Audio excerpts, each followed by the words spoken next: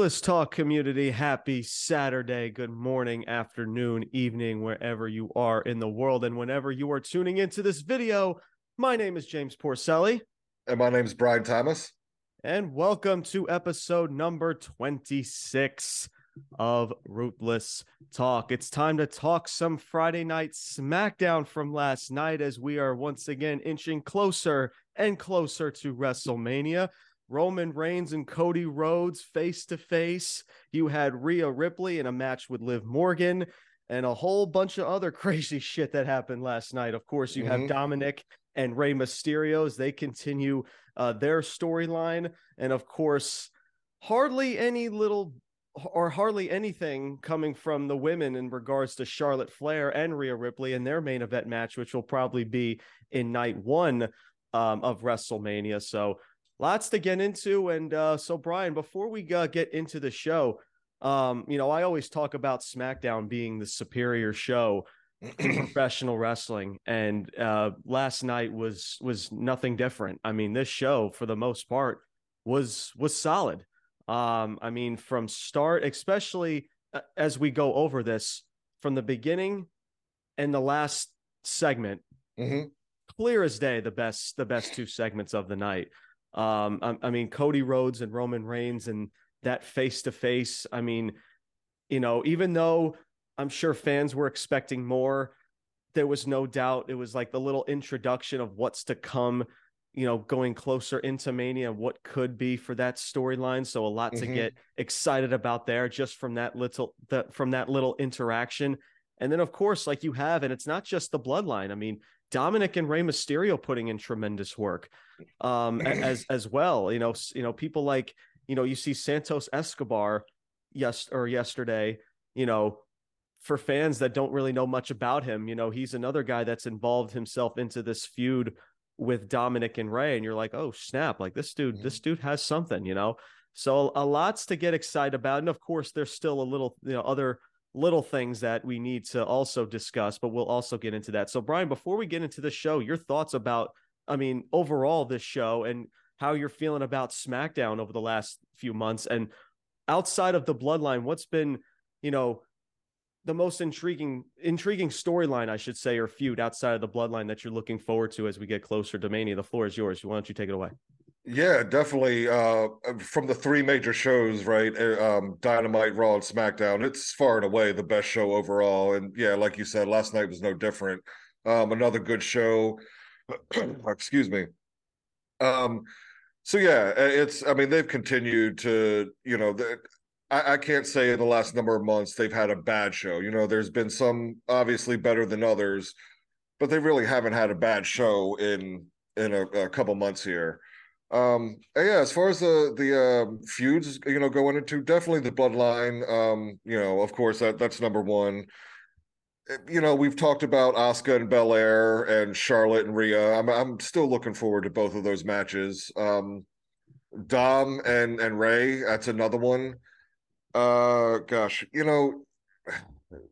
Going into Mania again, we'll get into some Bray Wyatt stuff, but just as over on SmackDown overall over the past couple months, obviously his stuff has been more good than not, but we might have we can discuss that as we go on. But yeah, just storylines and feuds up and down the roster, up and down the SmackDown show. So again, man, they're doing it right.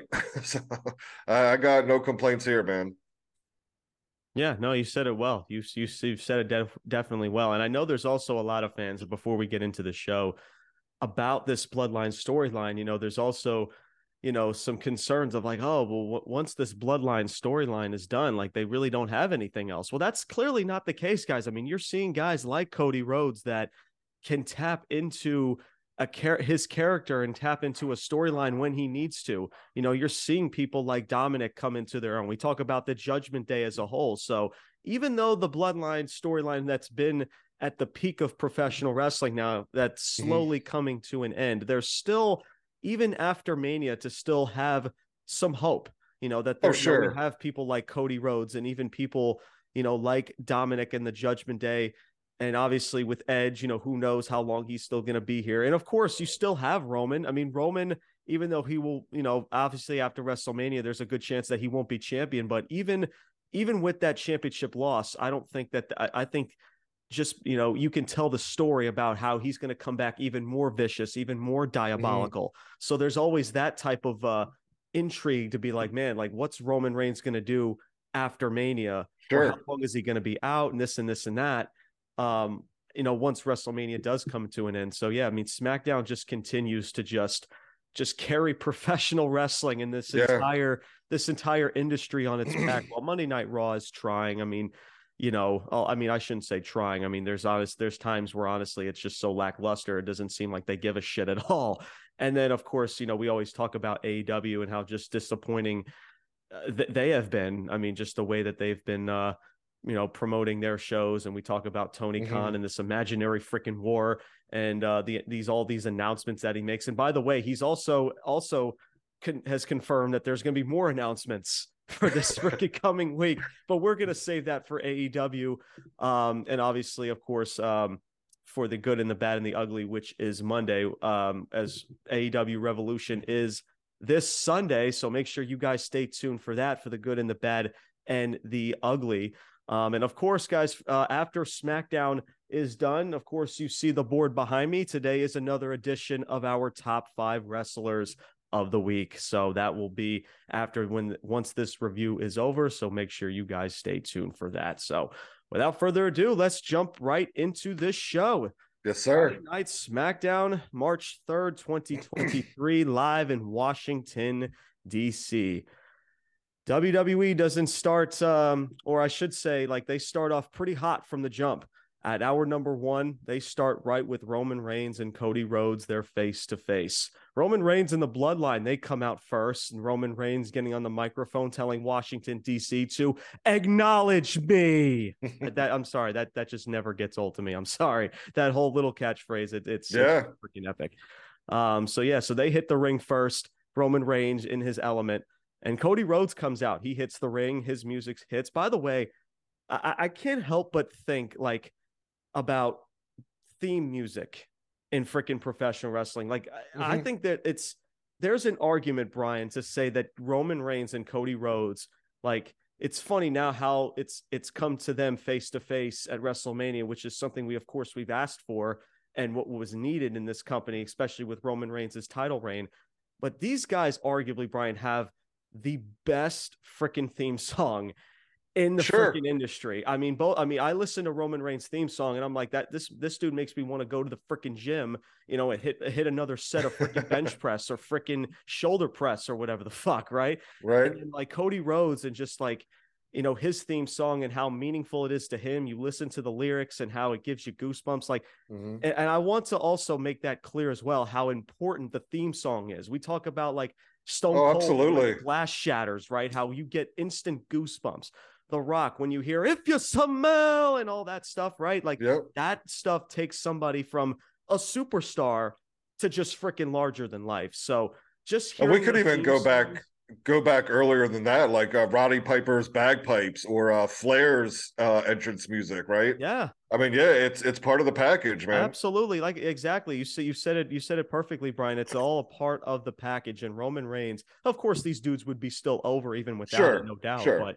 But with that theme song, with the right theme song, it just takes it to a whole nother freaking level. So when they're like really letting their theme songs and their entrance really drawn out, it really makes you think like, man, like this is happening. Like, this is freaking special, So that was the first instinct that I had as they both come down to the ring. So both of them come down to the ring. They're both face to face. Roman's with the Bloodline, Cody Rhodes standing across from him. Cody Rhodes asks, about, hey, listen, I thought that I was here to be face to face, man to man with my opponent from WrestleMania. And he obviously talks about the Bloodline, but here you are with your, I forget what he calls them, like your henchmen or something, unless you need them, Roman, unless you need them to be by your side. And Roman Reigns just smirks. He says, "Wise man, leave us." It's just like, leave us. And, Roman and Heyman, Solo, and Jimmy Uso, they leave the ring. They leave Roman and Cody alone in that ring. And I love how the first thing that Roman Reigns does, he drops both of those titles to the ground. And he's like, so what do you want to talk about? Yeah, A that little was dig good. to Cody Rhodes, and Cody Rhodes like, damn it, that's my line. So freaking already Roman Reigns is already in his element. He's already ready to go. He's amped up. He knows how big this moment is. So Cody Rhodes, he gets on the microphone. He smirks at that little comment.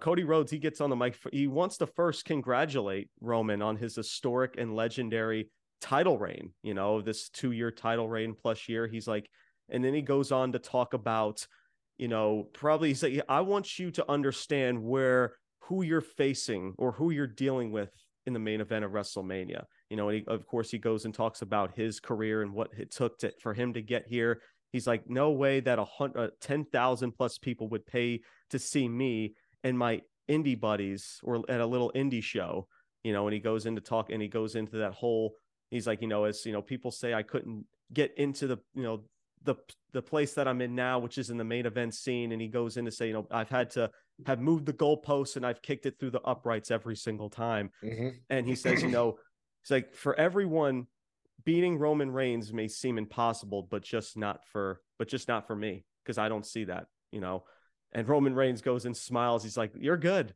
He's like, this guy is really good. And then he goes and points to the title. He's like, let me ask you this. He's like, have you ever won this? He points to the titles. Like, have you ever won this? Have you even compete for this? Hell, have you even main evented WrestleMania? Because I've done all of that shit, man. So just continuing to dig at Cody Rhodes. And then just this entire interaction, we'll get into this once this segment is over. Just a tremendous face-to-face. And this was just a taste of what we're going to get from the next couple weeks into Mania. So Roman Reigns starts then talking about Dusty, of course, talking about, and this is a great way to, I know, and I'll get more into this later on in the show, people are like, oh, okay, we get it. Dusty Rhodes. Okay. We understand he's his father, this and that, like, guys, this is part of the entire reason why Cody Rhodes is going after this title. This is the entire reason. It's because of the Rhodes legacy. It's because of his father. And what better way to continue or to finalize that story than with Roman, who was the main guy that was developed by Dusty Rhodes from NXT. So I think everything comes in full circle if you really think about it. So Roman Reigns, he goes in to talk about Dusty Rhodes. Like, listen, he's like, I know that you miss him, and starts to get really serious. He's like, I know that you miss him, and I miss him too. And he says, you know what he used to tell me about you? Nothing. Just like a long pause. He's like, absolutely nothing. He never said one word about you. He's like, matter of fact, he's like, he at least the conversations I had with him, it's like you never even exist. And then you can tell that really is starting now to really get into Cody's really starting to get angry because of that.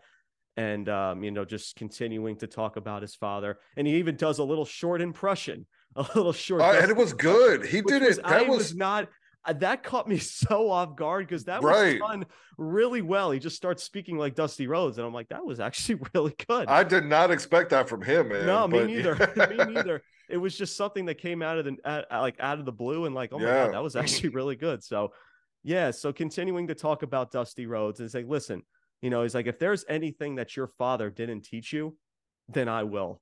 And that was even and and being the asshole that Roman is, he just goes in for a handshake, and Cody doesn't he's not appreciative of that at all. He's like, you could tell the look on his face, and he's like, and at this point he's like, it's like, listen, this isn't just in a story that needs to be finished. This has now become a necessity. Like, this is a necessity for me to beat you. Like, you say that I don't exist. He's like, well, I have to exist. And the way I can exist is that if I beat you for those titles at WrestleMania. And he extends his hand and he says, may the best man win.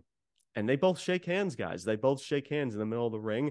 But you could tell that there's wheels spinning in their head. Like this, they're really thinking about, like, there's obviously, it seems like to me, Brian, there's definitely some mutual respect, but at the same time, like, there's still that, I guess you can say, a little bit of that hatred or a little bit of that dislike for one another, because especially when Roman Reigns is walking back up the rampway, that his wheels are spinning, and like, okay, he's like, listen, I got one over on him in this, this is just the beginning. So, and of course, Cody Rhodes is left in the ring as the segment ends. I mean, guys, freaking awesome. Absolutely freaking awesome. I'll get more into my thoughts, but Brian, I'll have you start your thoughts on this opening segment. Yeah, it really was awesome. I love the way, they did it one-on-one. There was no interference. They didn't need to come to blows or anything. The story that they laid out and kind of, it started back with Heyman a few weeks ago, but this is the first time Roman and Cody, have been in there together. But man, I thought both of them did excellent. And yeah, this is the story, between them. Yes, there's the WWE title and Dusty, but like again, you don't know how much is really true and how much is part of the story, but what is the real part of it is, obviously Cody is really Dusty's son. Dusty really did, train and mold and build those blocks to where Roman is now. No question. So whenever you get those elements of realism into a story, that's what makes it work, And yeah, so when you were talking about the hatred, I didn't know, wasn't sure if you were talking about like in real life or you're just talking about in the characters. Because I would say, if it's just in the wrestling industry itself, like you got two guys at the top.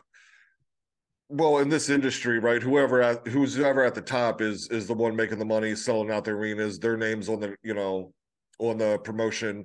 So you go back to like, Stone Cold and The Rock. Like there was tension there because they're both competing and they both wanted to be number one, which I think it would be more like this between Cody and Roman. I don't know that there's any genuine hatred there, but it definitely a tension, or I don't want to say a tension, but a tension between them because they're both fighting for one spot and only one of them can be there.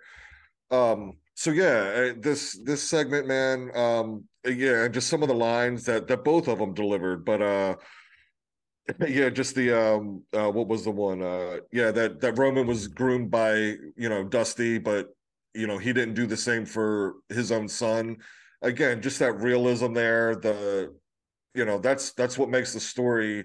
It takes it from, a 7 to a 10, um and I think so. They still got a month, to go to WrestleMania. So I like the way this is starting off. It was slow. It was just like an introduction, kind of, and we'll see more of this over the next 3 weeks. But I have no doubt that both of these guys are going to just tell this story, flawlessly. It's going to be awesome, man.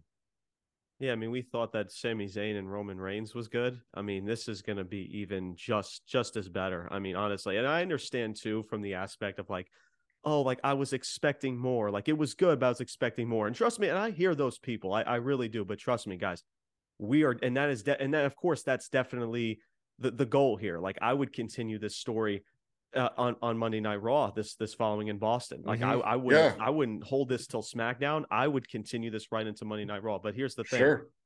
For a fact this story is going to just get better. Guys, this was just Yeah, a taste, right? This was an introduction, yeah. right? This was a little introduction and a taste of what's to come for the next month, like you mentioned, Brian. So just a tremendous way to start off the show. I announced it even on the Facebook group about this, and I love the idea of starting the show off with this. Like, and then of course, this is not the last time we see of Roman, and now because he still has a Sami Zayn problem, and of Yep. course a Jey Uso problem, not knowing where the hell he is. Uh-huh. So it's that intrigue. It's that wanting to tune in or needing to see what to tune in, because now the next step here, or at least the next part of this show is like, okay, now Roman needs to shift his focus, at least for now, about Jey Uso and where the hell Jey Uso is. So yeah, absolutely, bro. I mean, this is like it's like you get goosebumps too. And before we get into this first matchup here, we've been asking for this even before Cody's injury, which I felt like definitely put a little damper on things for sure. But we knew right from the jump with Cody when he came back Yeah, sure. at WrestleMania last year, the reaction, the theme music, the goosebumps, and I'm like, this is the guy. Mm-hmm. This is the guy that you make Roman Reigns defeat at WrestleMania or whatever big stage, but we knew it was WrestleMania because it has to be. Yeah. At least in the sake of Roman Reigns and how amazing his title reign has been. This is what it should have been. And the fact that it's coming into fruition, and guys, it's the fact that an EVP, a former EVP from AEW, is about to become a WWE champion is still fucking insane to me, because it just is. And it's just, but I'm so happy that we're getting it, because, and I understand, oh, this is so predictable and this is so boring, but I hear those people, but guys, sometimes even the stuff that we know it's coming, it's the way that they're booking it, and it's the way that everything is being done. And I understand, like, you know, but I still want to be surprised. I still want to be this. And trust me, I hear you, because that is what professional wrestling, especially what entertainment, is all about that shock factor, right? And trust me, Cody Rhodes, for the most part, hasn't been booked perfectly up until this point. We talked about the Royal Rumble and how I was not a fan of him going at number 30 and how introducing him prior to the Rumble, I thought it was just very odd. But that doesn't diminish everything that Cody Rhodes has done up until this point, because now they just want to shit on Cody Rhodes. Like, oh, he's just not the guy. He sucks. And it's just like, where the fuck are you getting that at? Yeah. It's just, again, it's just so, it's unfortunate. Like, fans are just so fucking fickle. Like, I'm not saying every single fan, but there are some fans out there that are just so freaking fickle. And it's just, it's a shame, because it's stuff that we actually get that's good, like factually, and what's actually helping the company, that's good. But then there's still fans that are, for some reason, and guys, if you don't like it, that's a different story, but don't say that it sucks and that it's hurting the business and it shouldn't be. Like you, at that point, you don't even know what you're talking about. Like, it doesn't become an opinion. It just becomes just an asinine comment. So, but yeah, recap, tremendous start to the show. And just this, like I said, this is just only the beginning and just a taste of what we're going to get moving closer into Mania.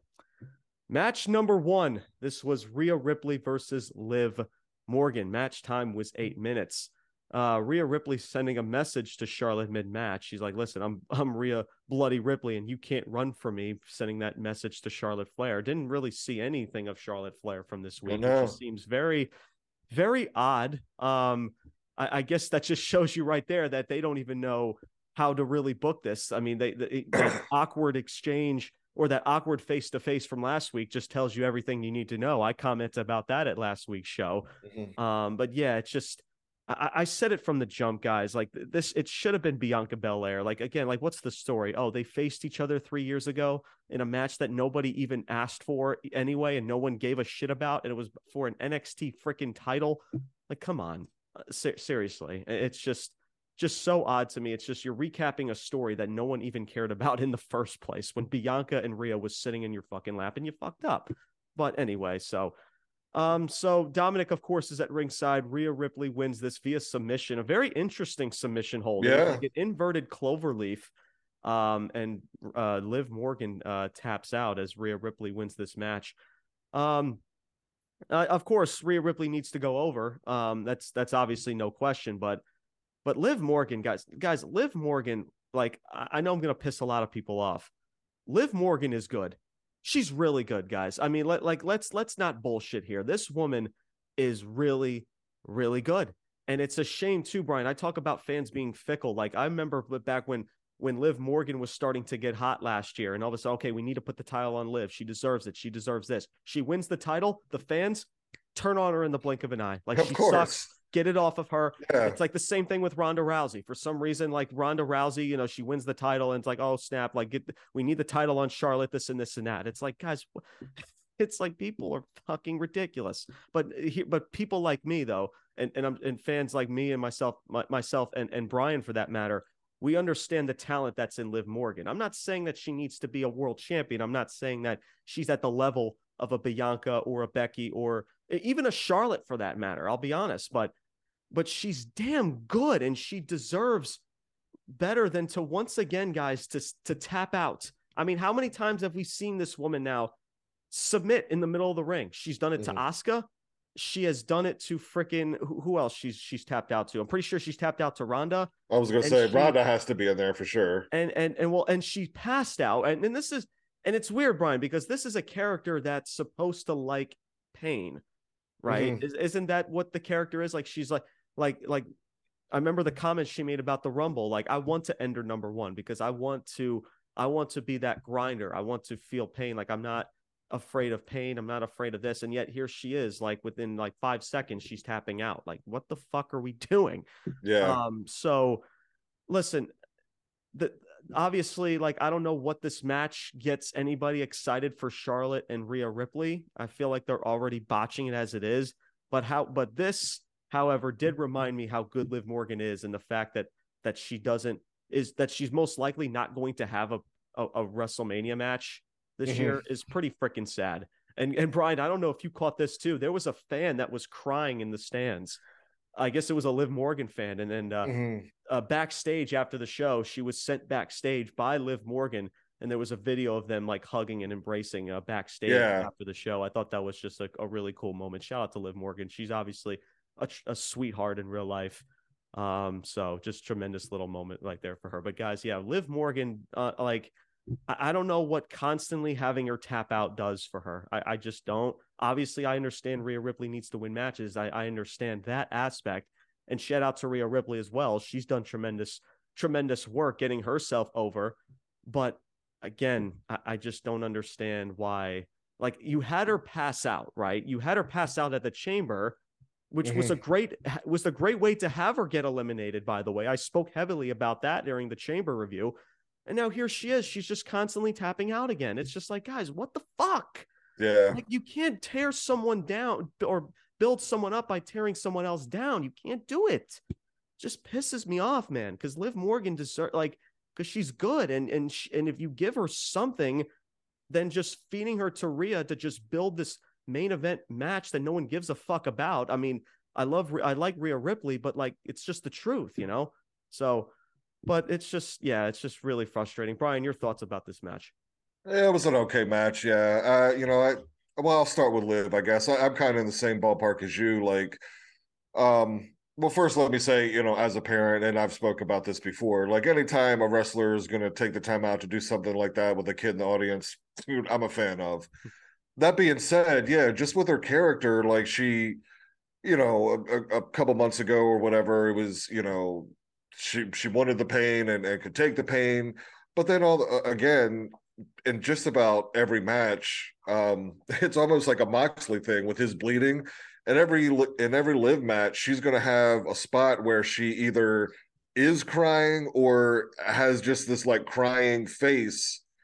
And it just like, so you can take the pain, but then you're crying in every match too. It's just, yeah, it's just weird. It's just nothing's gelling right now.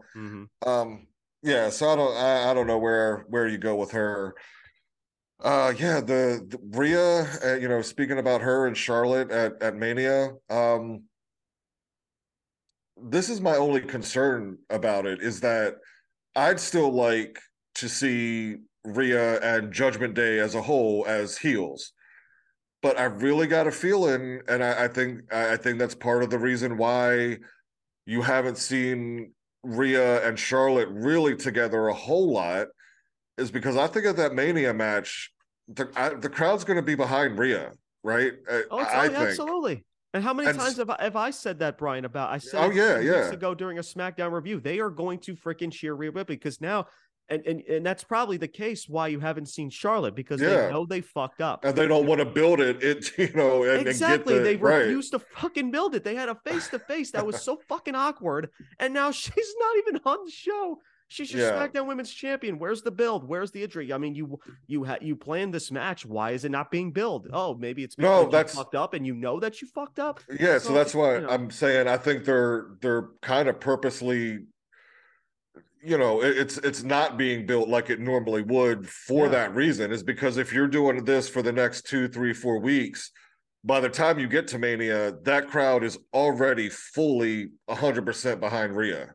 And I think they're trying to keep that down as much as possible, because coming out of Mania, then what do? Do you have Judgment Day turn face? is it just kind of a one-off thing where Rhea was a face for the one night? But yeah, that's the problem they're going to run into, is that the crowd is already behind Rhea, and once she wins the title, the pop she's going to get for that, and throughout the whole match, it's when she wins the match, when she wins, that's what's right. going to lead to. That's going to be a bigger pop than anything. But yeah. So that's my concern just with this match. And yeah, both of you and I have spoken about this. I thought it should have been Belair and Ripley. And I again, just given, I think I can't think of any matches offhand, but at least their time in WWE, Asuka and Charlotte have at least faced off more times than Rhea. So I thought that would have been a better match to have them two fight each other. But whatever, this is where we're at now, and we'll see what they do with Rhea and Judgment Day after Mania. But man, she's she's going to have to turn face at some time, because it's inevitable. Yeah, I mean, I don't know. It's just everything this entire situation shouldn't even be happening. Like, Rhea should be feuding with Bianca Belair right now. As much as we love Asuka, and the fact that she's getting that opportunity with Bianca, sure, we know, like, our gut knows that Rhea should be feuding with Bianca Belair right now, and this entire situation shouldn't even be fucking happening. But here we are. So yeah, look, great for Rhea Ripley. This match does nothing. Actually, it was, again, decent match, by the way. I said, I mentioned about Liv Morgan, she is that freaking good. And she put on tremendous match with Rhea Ripley, and of course Rhea Ripley, doing her part. So match did not do anything to build this story, but it does remind me how good Liv Morgan is, and how much she just deserves better. And she deserves to be in a storyline and having better character development, because what they're doing right now for her just ain't it. So yeah. Backstage, Roman Reigns and the Bloodline. Roman's asking Jimmy about Jey Uso again. Like, where's your brother? What's going on? I need to know what's going on. He's like, listen, he just needs some time. Jimmy keeps like, listen, just give him some time. And, I guess, you could tell Jimmy Uso is trying to stall as much as possible for Roman Reigns, and Roman Reigns is not having any of it. He's like, I am running out of patience. Do you understand? Like, I am running out of patience. He's like, listen, I'll let him know. He's like, no, it's not with Jey. I'm running out of patience with you. And he points to Jimmy Uso. And Jimmy's like, oh fuck. You could tell the look on his face, like, yeah, I'll let him know. And immediately that's a sign for you to get your ass up and go freaking find your brother, call him, whatever the fuck you got to do. Guys, do I need to waste my breath of how freaking awesome this is? Yeah. Like, why do I need to waste my breath? Another tremendous, I love these backstage segments. I love, again, how many times do I say this, Brian, that this is stuff like this in wrestling is desperately needed, is that you need a storyline or two that continues to be developed backstage or wherever you want to cut promos or segments at to build a storyline. Like, it's not that freaking hard, guys. It's really not. I mean, listen, I look, it's just the format. It's just, I always talk about how formulaic how everything is, and how everything, we talked about predictability, right? Well, when you predict the formula of a wrestling show, that is not good at all. Like, it's just, it's not, because you're going to see a match, and then a promo, a backstage promo, another promo, another match, and then a match to end the night or something like that. It's like, yo, can you give me a storyline that builds and ends with a cliffhanger? That's it. Yeah. And that's what and that's why I've been loving SmackDown. That's why SmackDown gets the ratings, get the statistics and metrics that they do, because of this freaking storyline, because of their formula of their show. That's why SmackDown is better than pretty much everybody in the professional wrestling industry right now. So, before we get into this next match or next segment, Brian, your thoughts about this backstage segment overall? Yeah, really good segment. Again, it doesn't take much, but I mean, again, I could give my thoughts on how all this is going to end, but I'll save it. But it's just, again, we talk about the bloodline story, and it's, for the past couple of months, we've mainly been talking about Roman and Sami. But there's so many side stories here. Jey and Jimmy, Roman and Jimmy, Roman and Jey. Mm-hmm. How does Solo fit? You know what? Because you never really hear from Solo, right? So where it's just all of it, man. It's so good. It's so good, man. And they're all killing it. No doubt, absolutely. And again, this is not the last time you hear from Roman and the Bloodline, and we'll get into that in hour number 2. Up next, we have Dominik and Rhea backstage, and they run into Santos Escobar. Santos Escobar challenges Dom to a match to defend Rey, or defend Rey's legacy, or defend his honor. He wants hombre to hombre. And he pretty much challenges him to the ring, blows Rhea a kiss and some shit like that. Yeah, he's like, listen, he's like, I understand why Rey didn't punch you in the face last week, but guess what? I can. And then that's how he kind of punches in the challenge. And that's how we get into our next match, which was Dominik Mysterio versus Santos Escobar. Match time was under 9 minutes. Santos Escobar carries Rey's mask that was given to Rey Mysterio just a couple weeks ago, leaves it on top of the ring post. There was a moment in this match where like Santos is like grabbing Dom by the face and talking about, he's like, do you respect your father's legacy? Like screaming at him, like talking about legacy and all that stuff. And Dom spits on the freaking mask. And he's like, no, freaking elbows him in the face as they're on like the second or top turnbuckle. But yeah, again, solid match, because again, this is all about, about Rey and the situation between Rey and Dominik and Santos Escobar. You can tell that the fans are definitely getting, I mean, obviously everyone knows, especially if you watch NXT, how talented Santos Escobar is. To me, he's just not been placed in the right situations. But now, if you, and I like Santos Escobar in this situation, because this is getting fans, or introducing fans to Santos Escobar who are not familiar with him. So I think putting Santos Escobar in this situation, I think is very well done. And I don't think this does any harm to him, even if he does take an L. And that actually is what happens. He takes an L to Dominik Mysterio. Spoiler alert. As Dominik, before that, the referee catches Dom with brass knuckles. And Rhea Ripley, guys, hits a riptide to Santos Escobar from the outside onto the outside floor. Pretty freaking. And again, Rhea Ripley is just when she's, I know people are, they're on the fence about women beating up men and intergender stuff, but like I mean, I love the way that, I mean, this is pretty similar to what I think we saw. Correct me if I'm wrong, Brian, but I think it was like Rhea, she body slammed, I think it was Luke Gallows weeks ago or months ago. Yeah. And that was like, honestly, like the most memorable moment of the show.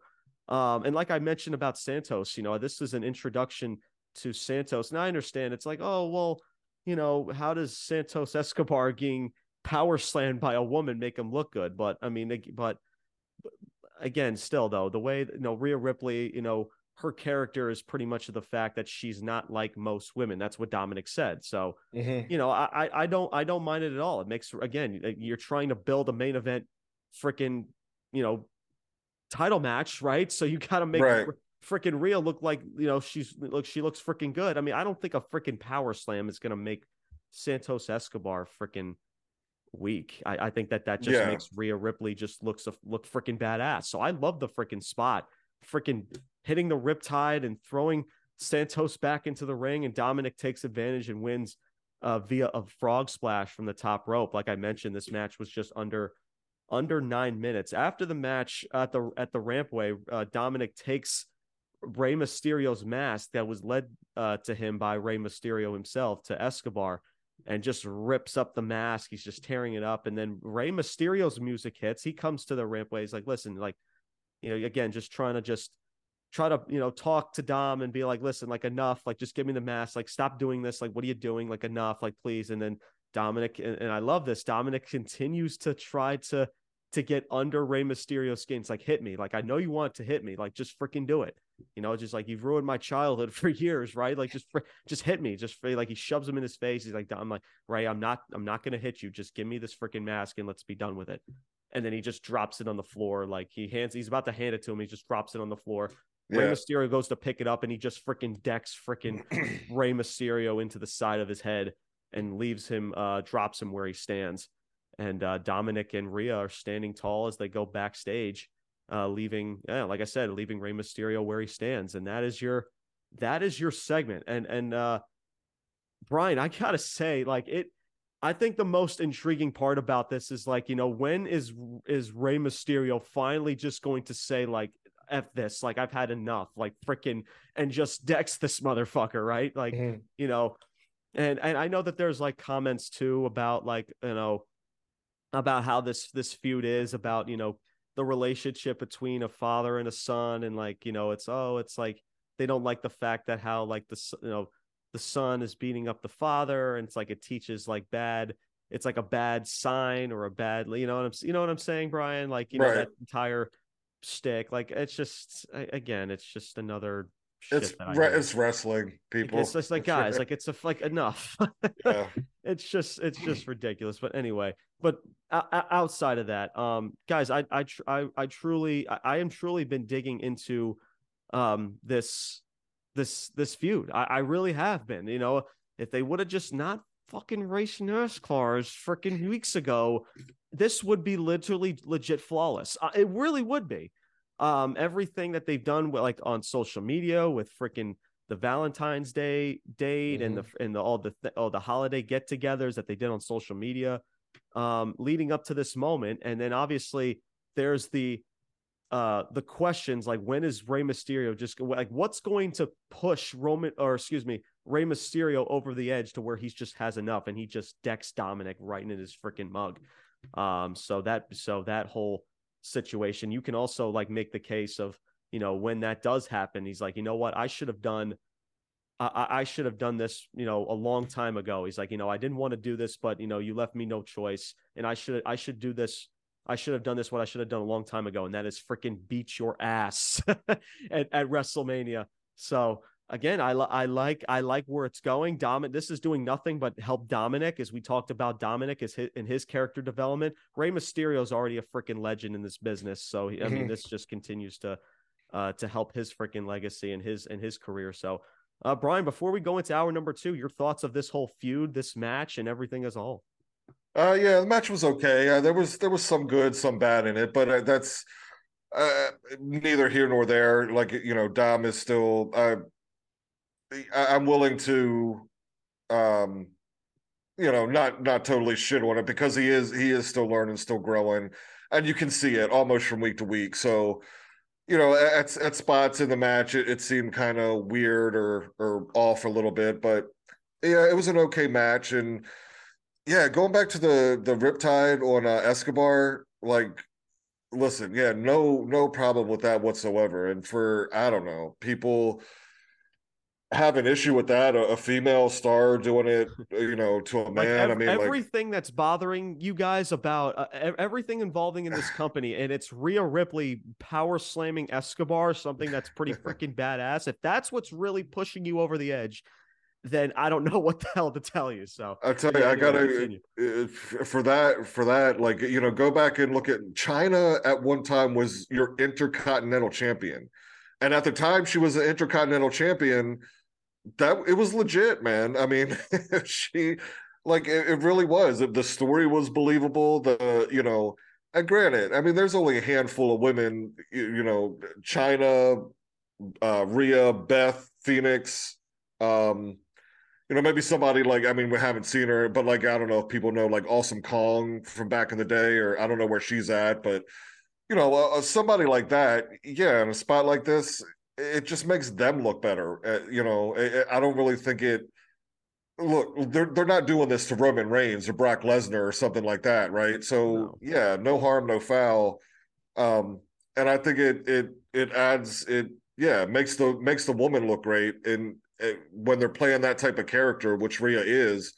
So yeah, absolutely, man, perfect. Yeah, we've talked about Dom, here in the last few weeks. He was all over this whole week, Raw and SmackDown, in a lot of segments, and there was a couple social media, posts. So really, man, I mean, he's learning, he's growing, and I'm here for it. Yeah, this feud, I wonder. This is the only way at this point I can see it's going to come down to.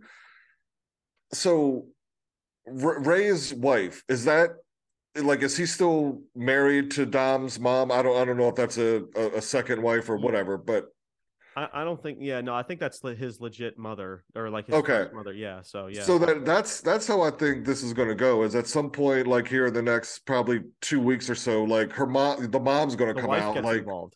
right, and Oh, try to like be the in between or whatever, and like either Dom or Rhea are gonna accidentally hit her, and then that's when Ray's gotta, all right, I gotta have the match. But yeah, either that or it really wouldn't shock me. Again, it's not. I don't think this is gonna happen, but I wouldn't be shocked if somehow Vicky Guerrero gets involved. Yeah, it really wouldn't shock me there. yeah, And because of Eddie Guerrero and right, and have you yeah. seen, if you've noticed the way? I mean, go look at a picture from Guerrero Is there back and room? say Is like, like is there rumors saying that she could return to WWE? Is that no, no, something no, because no, I I haven't heard haven't. about that No, or no, no, I haven't heard anything about that. I'm just oh, saying, okay. as far as like storyline goes, wise, that's something that would make sense. That would make sense. Okay, I hear what you're coming from there. Okay. Yeah, Yeah. yeah. No, yeah, no, that would be something, yeah. If you want to involve Vicky Guerrero, yeah. Her Yep. excuse me. Right. Yeah. Maybe you could get her with Chelsea Green, The for a Chelsea. little Oh my bit. god. Oh my god. Yeah. That would But be yeah, hysterical. Yeah. that's how I see this feud, or when Ray finally accepts or snaps on Dom, because I mean, what else? He's already kind of been beaten and insulted and disrespected, and he's keeps refusing. So now Dom's the bar's got to be upped, right? So what are you going to do? How are you going to do that? Yeah. So yeah, I just think it'll be something with the mom slash wife or something of that nature. So all right, with all that being said, let's get into our number 2. We go into Drew McIntyre as he hits the ring and his music hits. He says there's 4 weeks till Mania, and he still doesn't even have a match yet.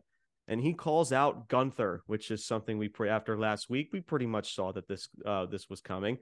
But what we didn't see coming was what followed up to this, and I'll Yep. get into that in just a second. But so yeah, so he wants to pretty much beat the living. He kind of just censors out the word shit into some other word, I don't know, but like the living bleep out of him or whatever he Schnitzel. says. I think he said schnitzel. Yeah. Schnitzel or whatever, Schnitzel, right? Yeah, yeah. something along those lines, right?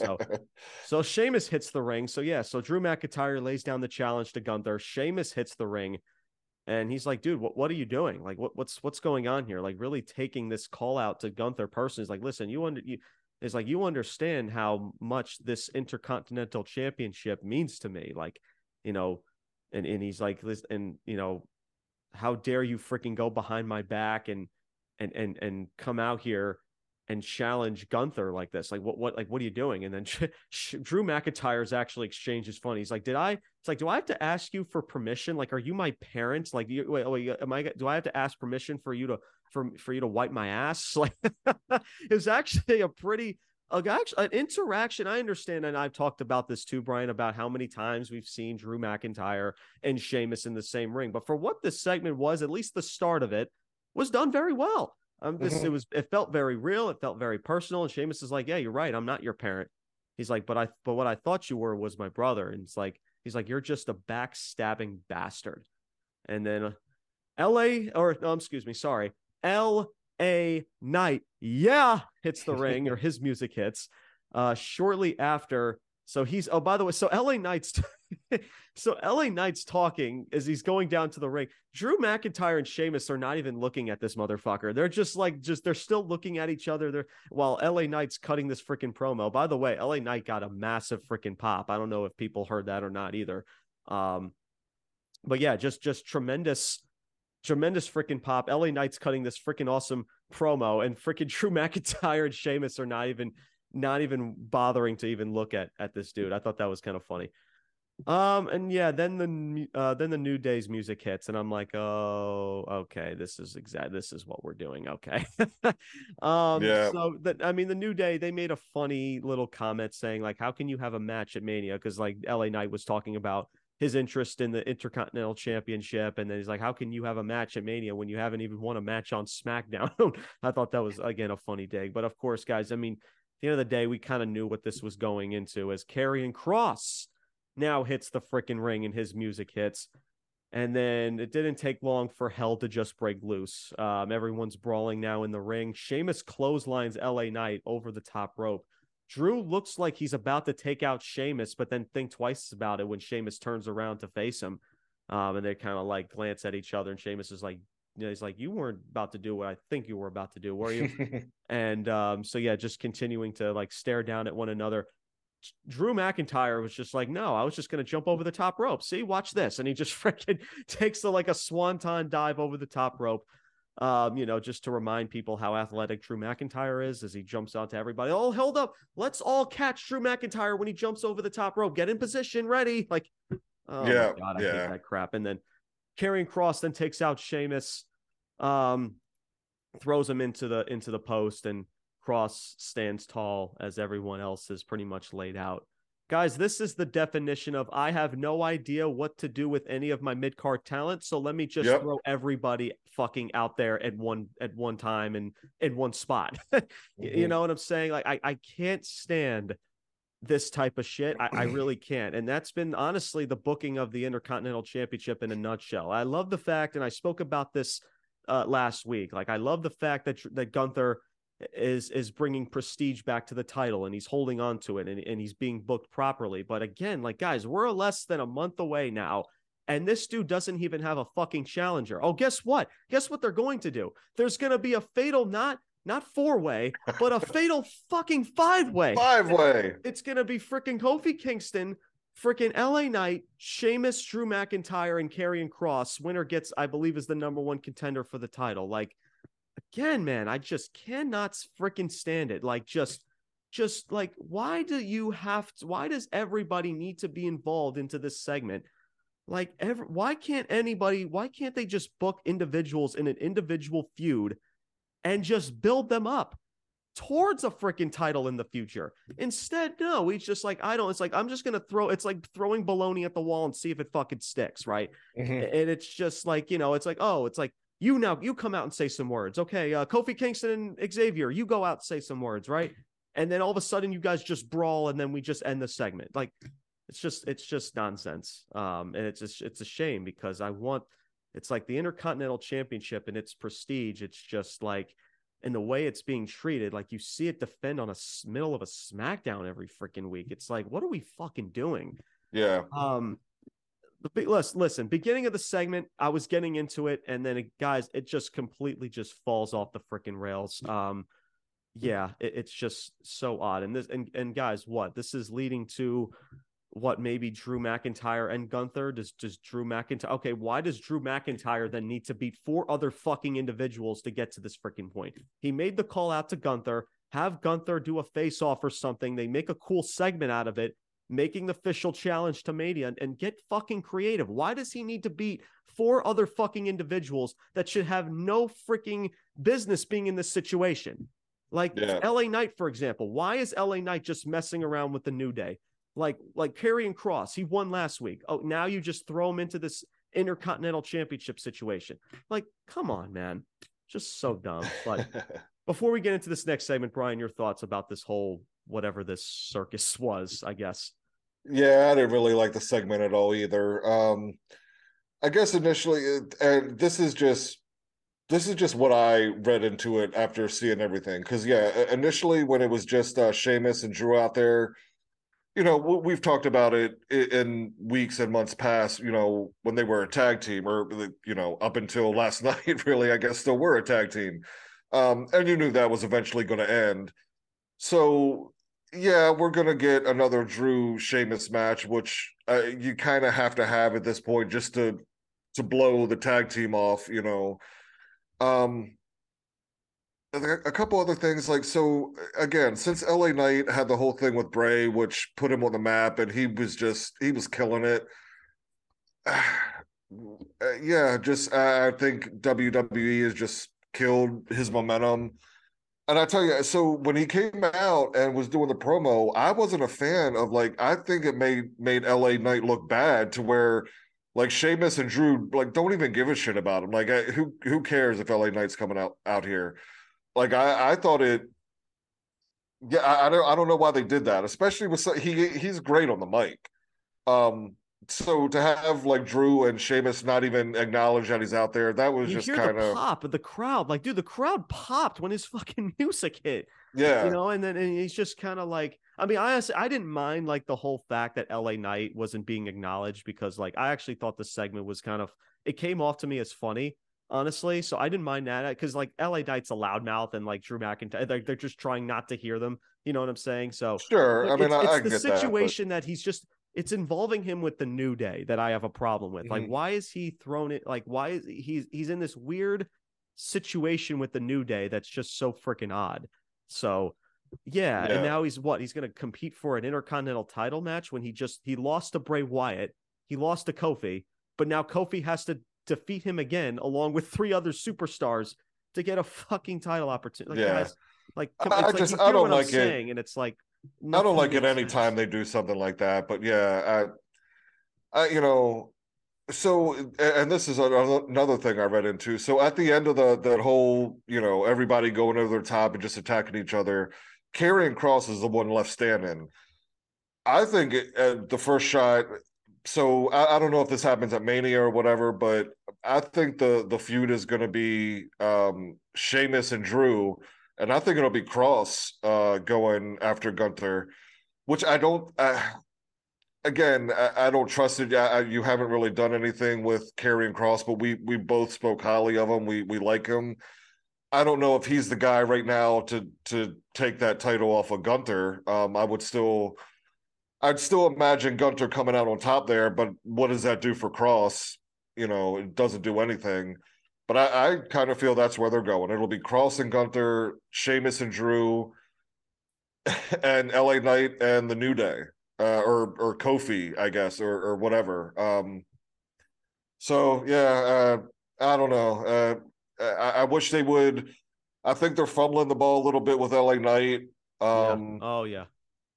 Karrion Kross, I think there's something there that they haven't really even attempted to go for yet.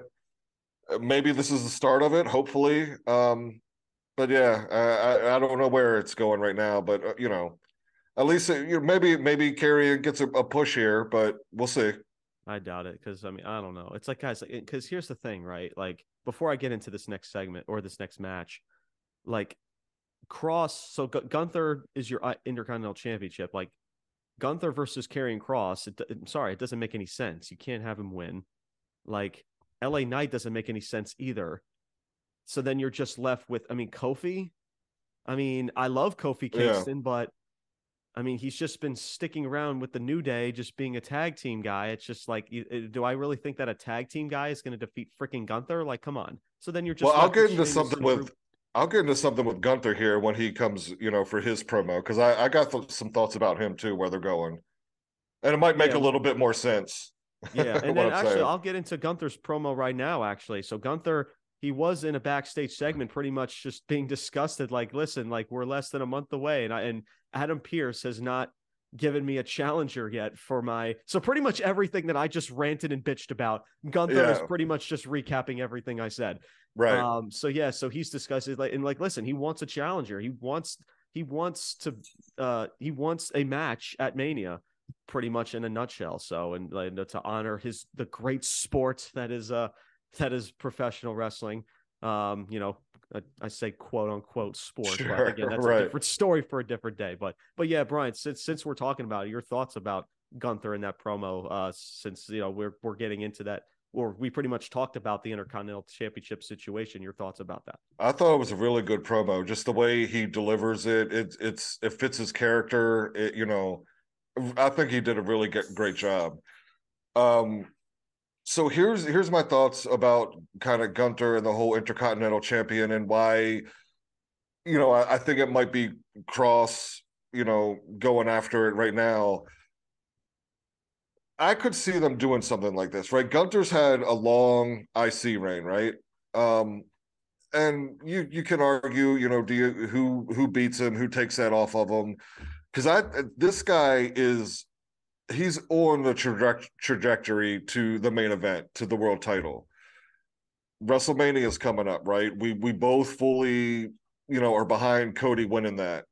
Now, if again, we don't really know what Roman Reigns' plans are after WrestleMania.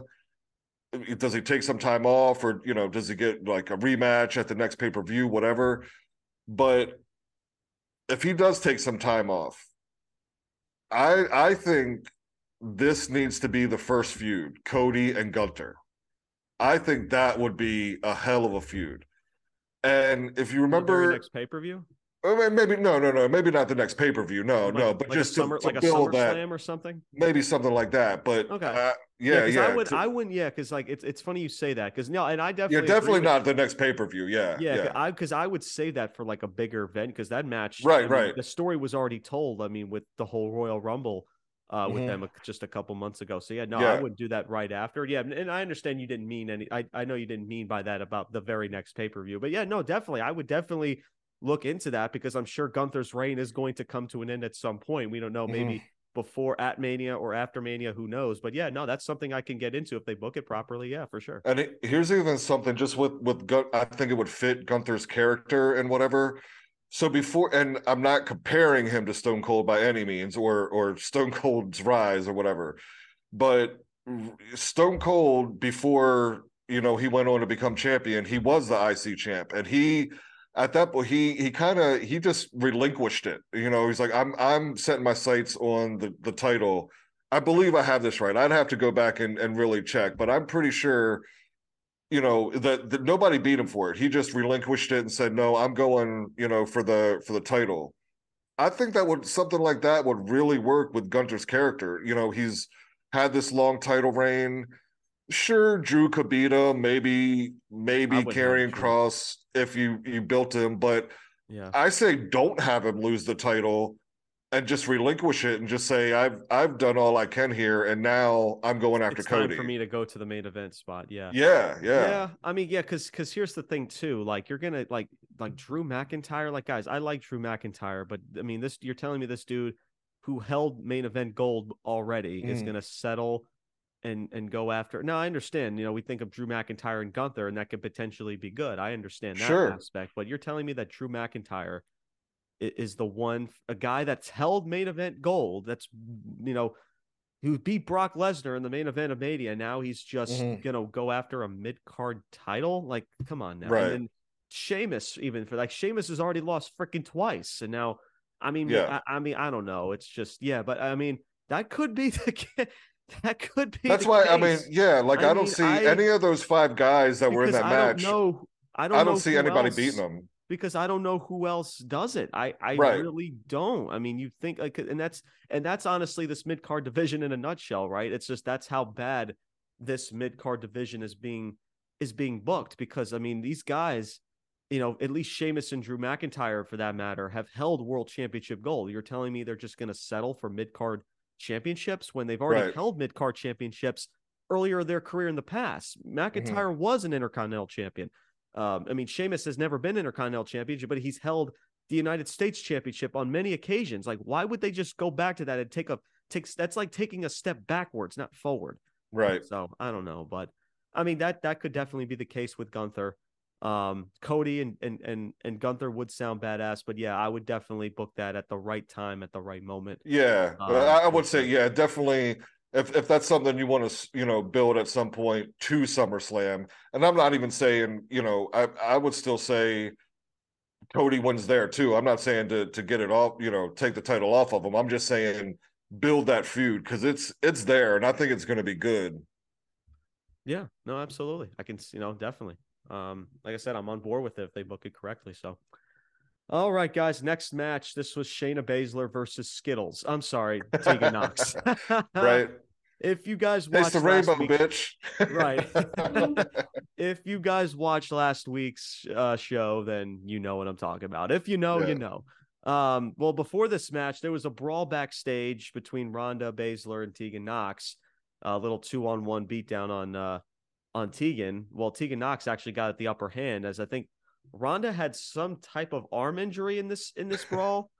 And then it's Baszler and Knox are brawling it out backstage. They're separated, and this leads to a freaking match just in the snap of a finger. So backstage segment, and then all of a sudden we just get the match, right? And guys, I shit you not, like, correct me if I'm wrong, Brian. Like, isn't Ronda Rousey, her name is supposed to be the baddest woman on the planet, right? Is that correct? Yeah, that's correct. This girl is legit coming out, guys, in a fucking arm sling.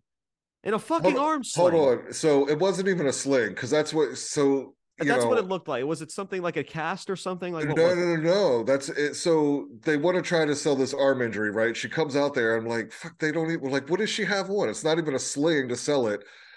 It's her judo belt. Like, it's just it's a belt in a sling. And it was like, so, like, really, like, you couldn't even go through the trouble, if you're going to go this angle, to just get a sling instead of just having her arm just, I mean, it was just a rope.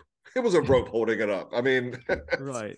I'll get more into that once I get through this match. But all right, so this leads to a match between Shayna and Tegan Nox. Match time, guys, was under 2 minutes. You'd think under 2 minute match and involves Shayna Baszler, you'd think Shayna Baszler would be getting rolled up somewhere, but no, Shayna Baszler is winning the match. How crazy, right? So yeah, she wins this match via an armbar submission, and guys, that's it. Oh my God. So I'm going to save it because, Brian, I want to have you start your thoughts about whatever this match was and in this backstage brawl, and yeah, just pretty much everything in between here. The floor is yours. Well, let me, so I don't get too much heat. Let me retract something I just said, because now I was just thinking, and they did have the segment right before the match. So, okay, you couldn't have time to find a sling, whatever. It just looked fucking silly. It was just weird. And yeah, this is supposed to be the baddest woman on the planet. And I'm sorry, just like the Tegan Noxes of the world and Pixie, Candice LeRae, I have a hard time buying, just that kind of shtick and character and whatever, especially if you're trying to do something, you're trying to, mess up Shayna Baszler and Ronda Rousey here. Come on. So yeah, Baszler wins with the armbar submission, because of course she's gonna dominate gosh, what was her name? Tegan Nox. Skittles. No. Skittles, right. Skittles. Again, we've talked about, I like the tag of Baszler and the pairing of Baszler and Rhea, or I'm sorry, not Rhea, Ronda. Does this match do anything for them, or I don't know what the storyline, or I don't even think there is a storyline. Next week, they're either gonna, be in some other tag against two other opponents, or I mean, I can't see him selling Ronda's arm injury for weeks on end here, but I don't know. Who the hell knows, man? Yeah, it's just, well, I mean, if they're really trying to, because I'm pretty confident that this is leading to Shayna and Ronda, going after those tag titles against Becky and Lita. I spoke about that during the Monday Night Raw review earlier this week. Mm-hmm. And I like that aspect. I spoke heavily about that. If you guys haven't heard from that, then go check that out. It's on Spotify right now. I talk about that entire situation. Here's the problem that I have, Brian. Why is this so-called baddest woman on the planet holding her arm in a sling, a fucking belt, whatever she's using as a sling to hold her arm? This is how you're booking Ronda Rousey? Like, what? And that Tegan Nox did that to her. Like it's the girl that she called Skittles last week. Like, and she's putting her, like, who is booking this shit? Yeah. Like, is this Vince? Is it both? I don't fucking know. But like, what makes it think? I just don't understand. How people sit in a boardroom, right? And they think that Ronda Rousey, who's supposed to be the baddest one on the planet, she's badass. She's the most toughest woman on this freaking roster. And here she is in a little belt or whatever cast she's fucking wearing. It just makes her look like a freaking dweeb. Does it not? I mean, I'm just saying, against Tegan Nox, against all, and that's no shade to Tegan Nox, guys, but come on, Tegan Nox we hardly forget that she's on the roster because exactly. They don't do nothing for her. If they attach her to the hip to Natalya, like that's going to do anything for her. And again, that's also no shade to Natalya. It's just the truth, man. Yep. So there's really nothing much to say, really. I really hope that maybe we start to get the ball rolling between Shayna and Ronda and Becky and Lita, because that really has potential to be really freaking good. Yeah. But if you're gonna do this shit, man, then like fucking A, man. Like, what And are you that's doing? another thing, we've talked about, like, how shitty of a job Tony Khan did in the lead up and the promotion of his this upcoming pay-per-view. So again, I mean, we only got a few weeks, a month left. I mean, if that's where you're going, like, Shayna and Ronda have to come face to face with Yeah, I Lita mean, and they Becky like here shit at some needs to be point. Like, kicking into high gear. Like, right, I right, mean, because this, like, whatever Ronda and Baszler are doing on the show, yeah, it's not doing anything for them, and it's not doing anything for any of us. Like, yeah, it's just so freaking weird. And then Tegan Knox just goes back to catering with Natalia, I guess. I don't know. yeah. Bobby Lashley hits the ring next. His music hits with a surprise show up to SmackDown. So he returns. Everyone's in shock. Wow, Bobby Lashley, a Raw superstar to SmackDown. Like, we never hardly see a Raw superstar just go to SmackDown in the blink of an eye, and then like nobody, nobody talks about it. Like, oh, what brand split, right? But whatever. But it's WrestleMania. I mean, listen, I'm with the whole Cody Rhodes thing. Him calling out Roman, and it's WrestleMania, so I guess you could say I that they think have that's an going to happen a exclusive. lot in the next few weeks for both brands. I think there's going to be a lot of crossover just because it's Yeah, the there's lead going to up be a to lot of Mania. crossover stuff, and it's not like this is the Yep. first time they've done this anyway. So, so Bobby Lashley, he hits the ring and he calls out Bray Wyatt to be a man and face him one-on-one, man-to-man.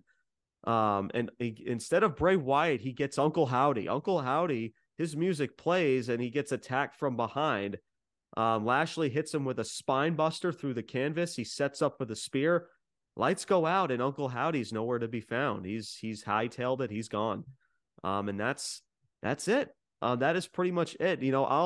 I have my thoughts about this, but Brian, I'll have you start this off. Your thoughts with this entire segment and how you're feeling right now, because I spoke about this about Lashley and Bobby, or excuse me, about Wyatt and Bobby Lashley and how it could work. And I mean, if you put in segments like this, I mean, it can work. It can. But here's the problem. It feels like there's not enough. There's not enough to soak in. It's just like, everything happens within less than 30 to 60 seconds. Now, I mean, anything that Bray Wyatt does in less than 60 to 90 seconds, it'll be the most entertaining shit out of the entire show. But again, I feel like there just needs to be more. Like Brian, I desperately want to be on board with this, because I've spoken about this so many times that it can work, but it's just, I don't know, because the last 2 weeks, even this segment, it was very simple, but yet effective. Bray Wyatt, he sends Uncle Howdy to kind of do his bidding pretty much. I mean, because now it seems like the shift has now officially Bray Wyatt as the heel and Bobby as the face. I mean, this is now like the 500th face heel turn that Bobby Lashley has done, but still, at least now things are starting to shift in a different direction. I'm like, okay, now there's a definitive heel and face, and now I can get behind it. You know what I mean? So yeah, so I'm going to lead this towards you because I have more thoughts about it. But Brian, your thoughts about this segment? I didn't like it, man. I could be totally wrong here, but I just feel like Vince has got his hands all over this. I mean, it just seemed kind of, again, Lashley. I'm not a huge fan of Lashley. I had my doubts going into this initially anyway, and I'm trying my best to put those aside. But I mean, I don't, Lashley's not really that good on the mic. So any interaction like that, it falls flat to me. And then, you've had this Uncle Howdy character, who, again, you've built like the supernatural aspect, and he's come out and attacked wrestlers or whatever, but then you have him come out here, attack Lashley from behind, then just gets not speared, what am I spine, the spine Spine buster. buster, yeah. Yeah, the lights go out and he's gone. It just, I don't know, man. I mean, I guess I kind of get the aspect if you're going the route of, well, Lashley is a muscle man. He does a muscle man dance, so therefore, he can overpower, or whatever, Uncle Howdy. Which, yes, But given the way that Uncle Howdy has been presented for that, the way it went down last night, that was just kind of what, I don't know. It just seemed weird to me. Um, I I don't know what my thoughts are really. I think that segment was disappointing. So we've had in the last, I guess, 3 weeks, the 2 SmackDowns ago, Raw, and then this SmackDown, the three promos with Wyatt. That first one on SmackDown where it was like kind of all over the place, that was kind of confusing. Then on Raw, he had the Muscle Man dance. I mean, it was entertaining. And then this with Uncle Howdy. I mean, it just coming off what he did with LA Knight, this all of it together just seems like a step backwards. Um, so yeah, I don't know. I mean, again, I'm still. I know Bray Wyatt will, pull something, shocking or I didn't see coming. I know he will, and sure, I can get invested in that. But this story as a whole, him and Lashley, a feud, I just don't like it. Um, and it's really getting hard for me to buy into it.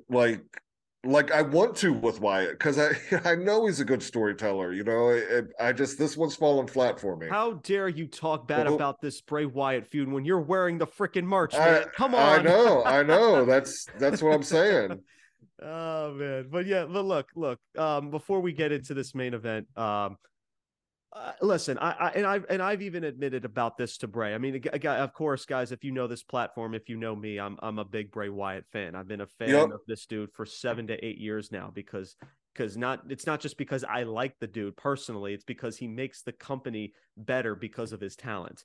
Yeah, absolutely. But I will admit that his character involving Uncle Howdy is getting confusing because it's leading more questions than answers, and it's not in a good way. I did spoke about that last week, but the last 2 segments, I don't mind it, Brian, because here's the thing, and I speak about this a lot of segments on Raw, like Chelsea Green, and even like backstage segments with the Maximum Male models, right?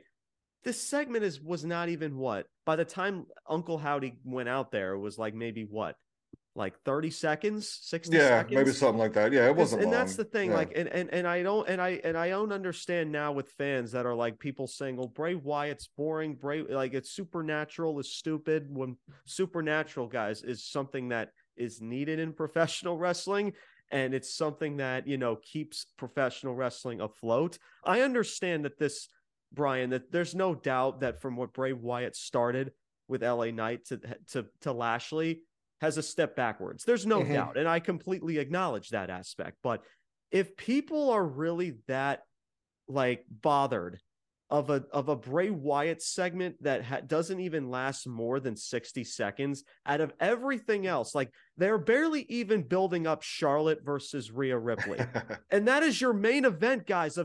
They're hardly doing, and people and people don't mind it, but people don't mind, but people have such a freaking problem with Bray Wyatt in a 60 to 90 second freaking segment in a 2-hour show. If that's really getting you upset, then you're probably just not a fan of Bray Wyatt, and that's totally fine. But don't just sit here and tell me and sell to me that the guy is just not talented overall. Like, because that's what people are now getting at with Bray Wyatt because of this new character involvement with Uncle Howdy. I get it that it's confusing. I get it that there needs to be more answers than questions. I totally hear people. But let's not tarnish what Bray Wyatt is as a talent, guys. No, not at all. Like seriously, yeah. No, I'm not talking about you, Brian. I'm just talking about because I see it with fans all over social media and all over in Twitter and this and this and that, right? If you seriously, guys, out of everything that is like wrong with this company,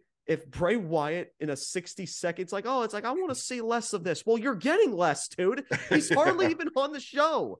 Right. You know what I'm saying?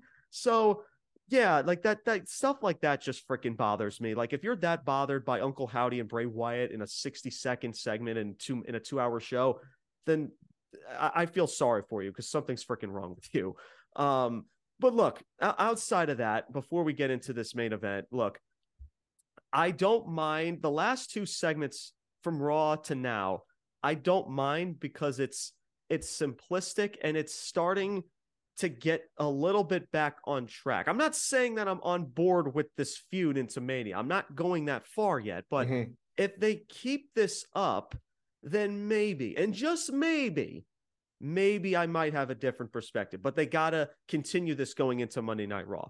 So, but that's just where I'm coming from. I'm not on board. Okay. I understand with Bray Wyatt's character.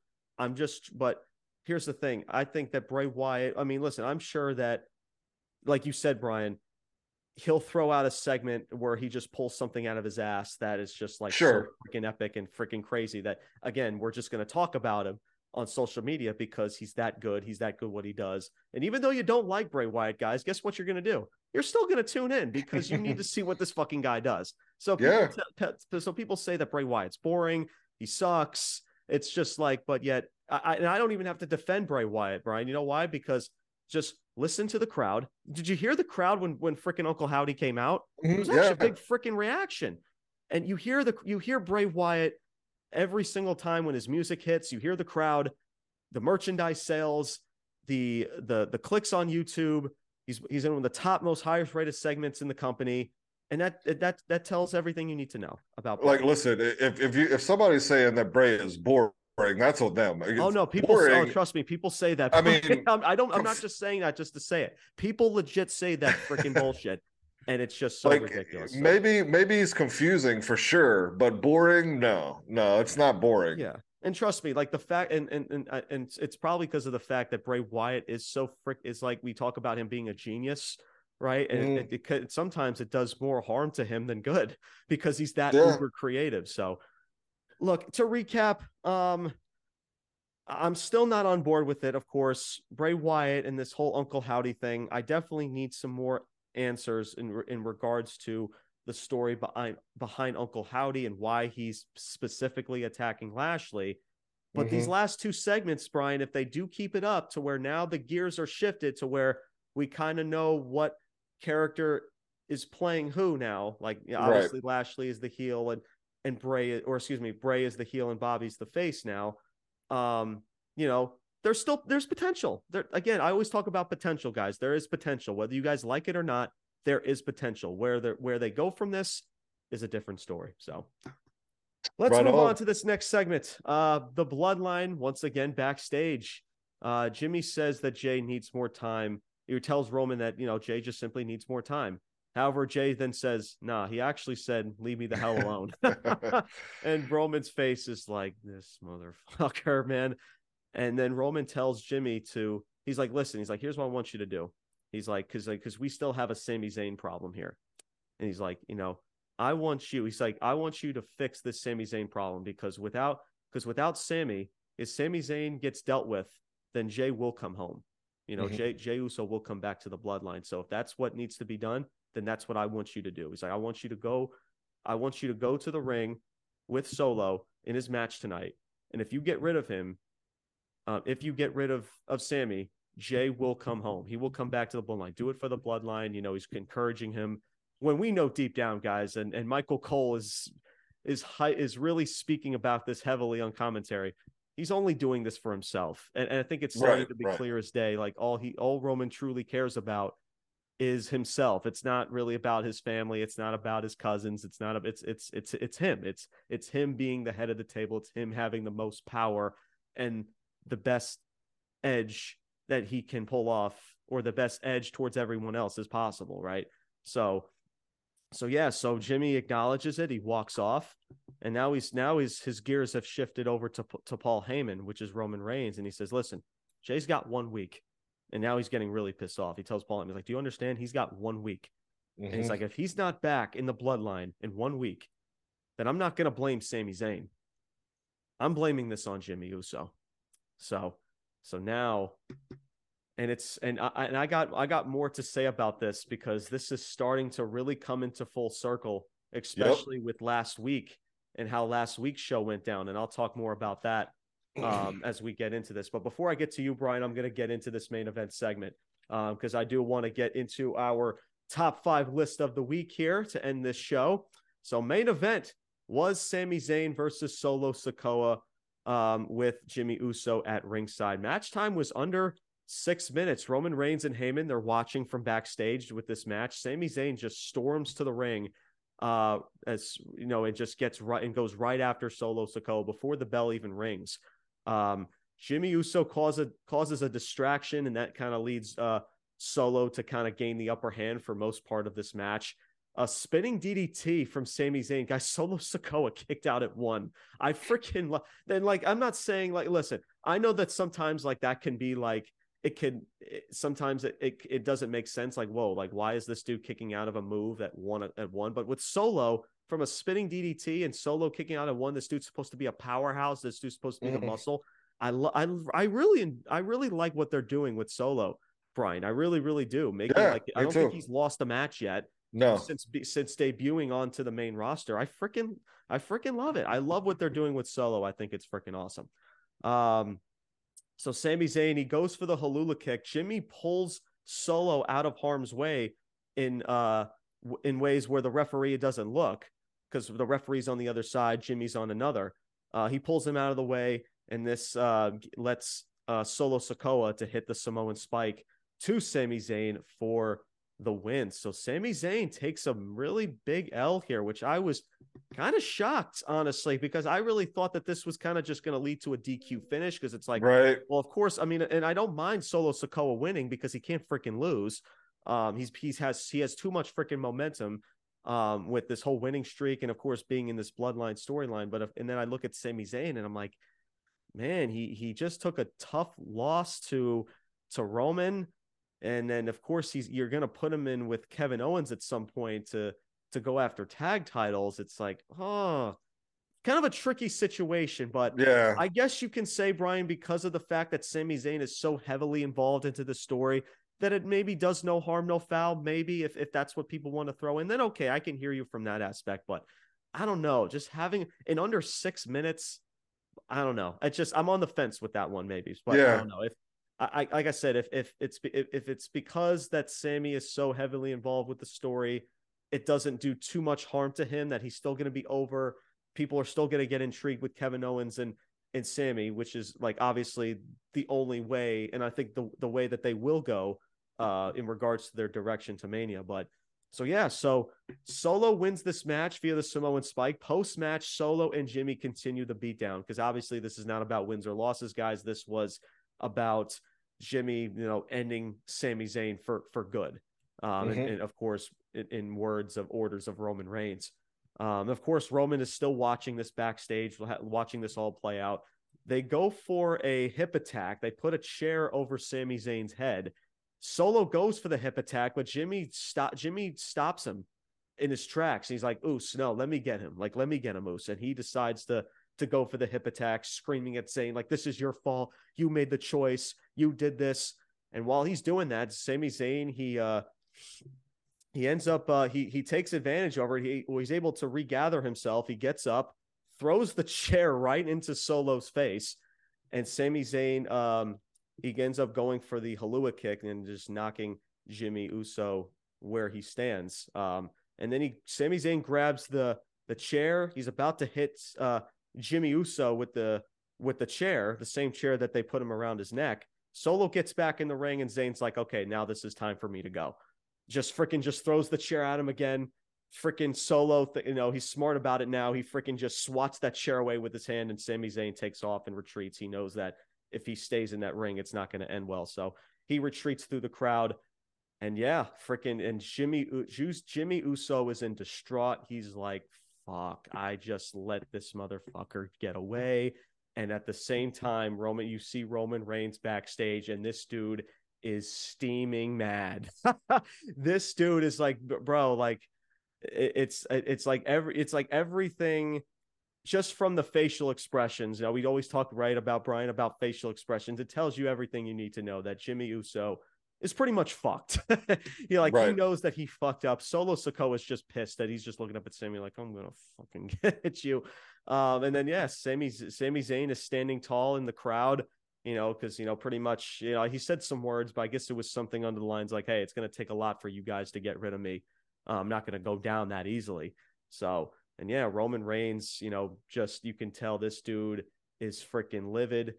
And, and it's crazy, right, Brian? Because, and I'll get to you in just a second. Like, it all comes in full circle because last week, Sami Zayn told Jimmy, he's like, listen, dude, like, you don't have to go down with the ship. Like, Roman Reigns, we all know that he's only in it for himself. There's a way out for you. It's not too late. Well, Jimmy made his choice, guys. Jimmy made his choice, and he said, nah, dude. Like, and he decided to stick with Roman and the bloodline by attacking Sami that night. And it's crazy it's crazy how the gears just shift that quickly, Brian. How now, because of that decision, and now it's too late. Jimmy now he was laid orders with Roman and this whole Jey situation, and now the fact that he wasn't able to take care of this Sami Zayn problem, now a lot of shit is about to come his way, and things are not looking good for not just Jimmy, but for the Usos in general. As the cracks continue to get thicker and thicker into this bloodline faction. And yeah, guys, SmackDown goes off the air in another tremendous ending to a show that you can possibly imagine. And guys, it's all about the facial expressions, the mannerisms, and just everything that's built up to this point, like I mentioned from last week, how everything is coming into full circle. And you guys know that, like, what's about to happen to Jimmy. Like, Jimmy knows, like, oh shit, like, Jimmy's about to get it, right? And also the questions, like, is Jey Uso going to come back next week? Is he not? Is he going to show up? Cody Rhodes and the situation there, like, where does that lie? Kevin Owens, like, where does Kevin Owens come into play in all this? When does he finally start to forgive Sami Zayn? Like, when does that relationship bond again? So again, guys, it's freaking awesome. It's been carrying professional wrestling since day one, and I fucking love it. Love it. Brian, your thoughts? Yeah, let me start with the match real quick because I got some thoughts about the bloodline in itself. Yeah, the match was good. I mean, that was my initial thought too. Like, I was kind of surprised Sami took the L there, but no, I don't think, given everything that's going on, I don't think it really hurts him that much. I think, yeah, I think once he lost to Roman, may Roman, not either, like I mentioned earlier, but yeah. Once he lost to Roman, and we realized, okay, he's not going for the title. Like, I don't think he beat, or was it a DQ last week? I don't know. He didn't lose to Jimmy last week. So it's kind of like the 50-50 booking, but I don't think it really hurts him. I did think it was going to end in like a DQ or something. Maybe it was like the timing of the match, because the match was like under 6 minutes, maybe. I don't know. Maybe that's just what I'm thinking of too. And it's just the fact too that Sami Zayn still does have a lot of momentum and, like, with the crowd and everything. So, but yeah, I can see why it wouldn't hurt him because of what you mentioned, but still, I am still on the fence about it. But I can understand why it wouldn't hurt him in the first place anyway. So, or in that aspect. So yeah, getting back to the promo backstage before the match, again, I've said it numerous times, and at the risk of repeating myself or sounding like a broken record, I mean, there's so many stories within the story here, and all of them, no matter what route you go, they're all like A++. Like, if you went with Sami and Cody, A+. If you just go with Cody and now KO and Sami as a tag and the Usos, A+.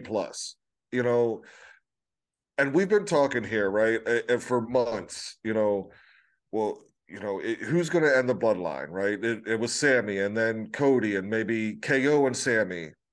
You know who I think's ending the bloodline? The Usos. Ultimately, the Usos are going to end the bloodline.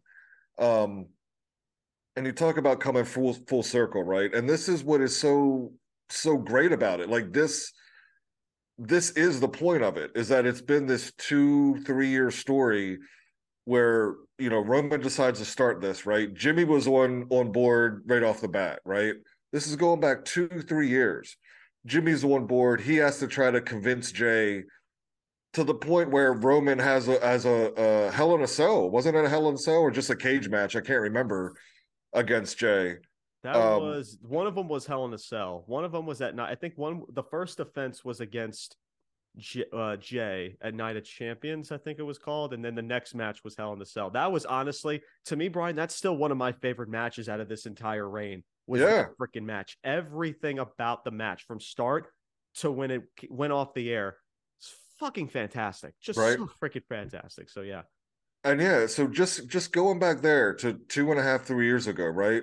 The whole reason Jey didn't want to join is because even back then he knew, like, this wasn't about the bloodline. This was about Roman ultimately. And now coming, full circle 2.5 years later, where Sami is kind of pointing that out. And Jey's now, well, Jey, saw it 2 years ago, but now he's felt the brunt of it, right? And now to hear Roman say, if Jey's not here, then I'm blaming Jimmy, right? The guy who really was with him from day one, no questions asked. I'm riding with you on the bloodline, right? The one guy that has always been there 100% from the beginning. Now you're going to blame him for this going wrong, right?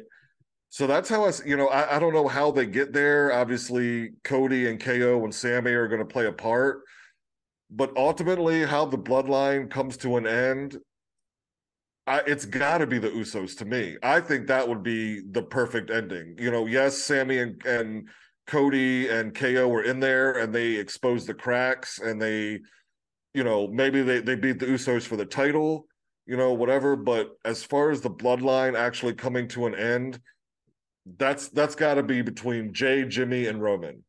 And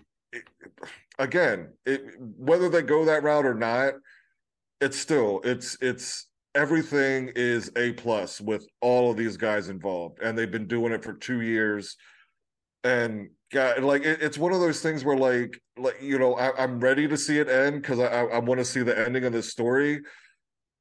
But then coming afterwards, what's gonna fill that void, and hopefully other people can step up and it'll be booked and whatever. But man, that's again, we can't say enough about it. I can't say enough about it. It's when you're gonna talk about this 20, 30, 50 years from now as one of the best, if not the best, overall story that lasted this long in professional wrestling history. It is that good, and everybody involved in that is that good, right? It's not like you can go back to NWO, right? Or something, a big group like that, where it was Hall, Nash, and Hogan, and maybe Six or whatever, and everybody else was just kind of there. But in this storyline, even freaking Paul Heyman, right? Like everybody that has touched it, that has been involved in it, man, they've killed it. It's been so freaking good. And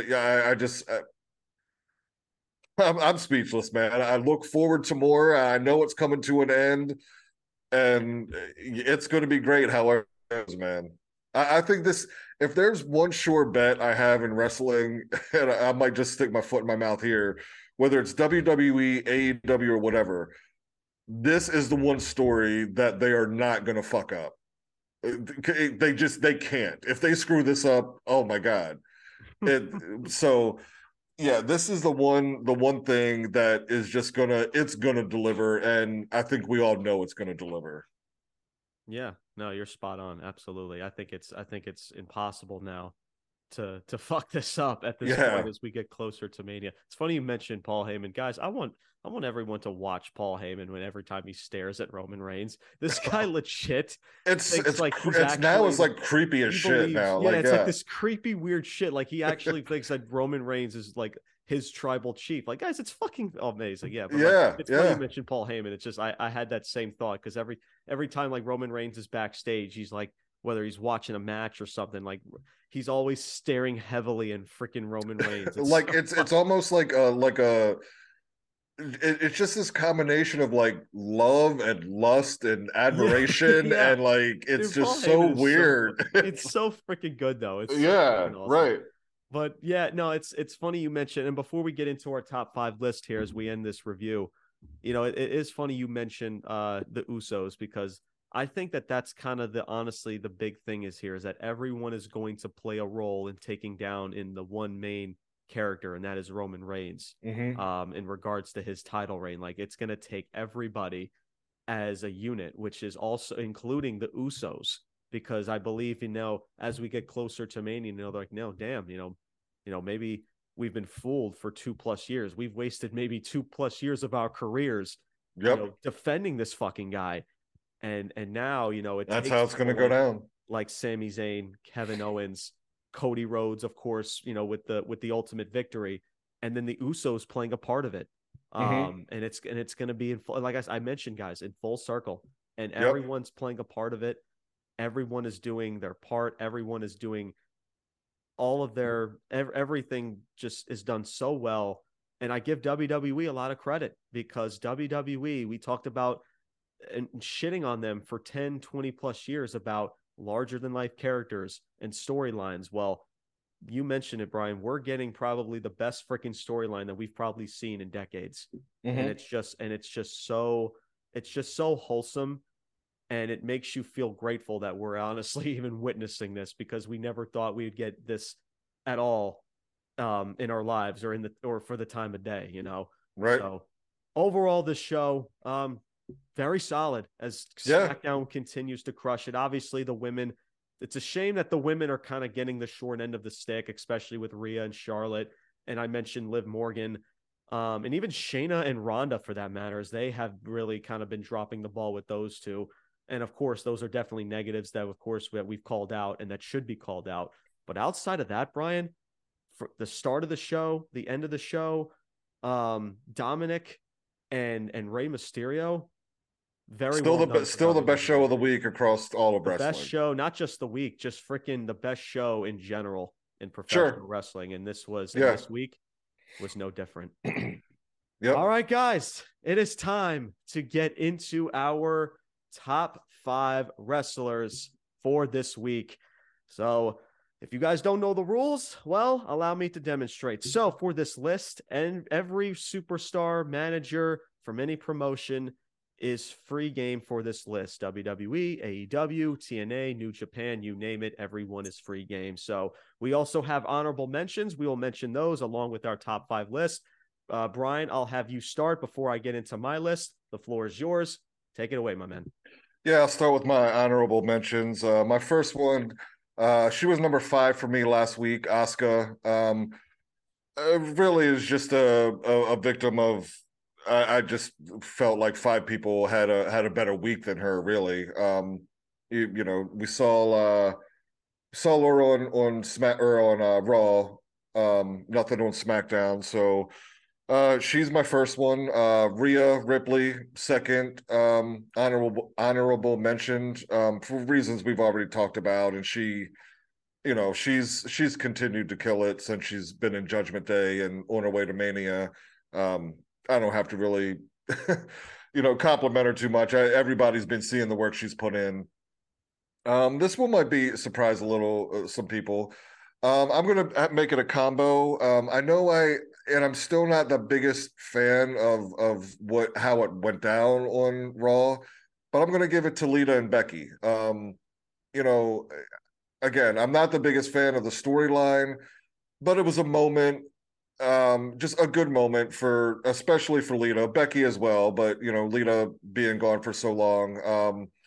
It's like I mentioned last episode. I'm always going to be a fan of when she comes out there, so I'll give my last honorable to her. My number 5, I'm going to go with ex-con Dom. So There we go. again, we saw him everywhere this week. I mean, he was on Raw, he was on SmackDown. There was some social media stuff. So really, that's why I put him at my number 5. I mean, I think he delivered in all those areas, and he was just so heavily involved all week long with, again, on both brands and the social media stuff. Again, as we'll continue to mention, yes, he has work to do, but he's improving. And right now, just everything he's doing, the way he's playing that character, he's really doing a good job of it. My number 4 is going to be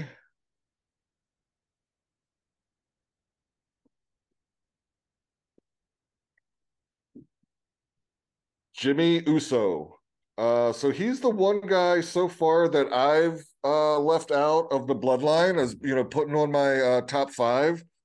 But you can see, especially with the SmackDown last night, like he's gonna be more heavily involved and play a huge role here coming down, to the end of it. We've seen him in a couple matches here, trying to eliminate Sami, never quite getting the job done. The backstage promos between him and Roman, again, just building that story. They're doing it beautifully. So I'll give my number 4 to Jimmy Uso. These next 3, really, it's interchangeable to me. You could put them anywhere, but I'm gonna go with my number 3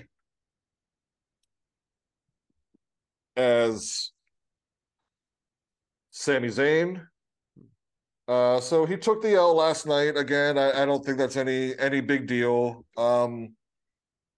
Continuing to run out and just disrupt, what the bloodline is going on. Again, I mean, this, he's been one of the main ingredients in the best storylines in all of wrestling. So how can he not be on here, right? Number 2, I'm going to go with Cody Rhodes. Again, the promo between him and Roman to start the show on SmackDown, really, really so well done. And I think I like it even more because it wasn't, people might be clamoring for more or thought, they just came out there, said a few things, shook hands and left. But man, it's building the story, it's planting the seeds, and I think they did it so well, so good, and it's just going to continue to get better from here.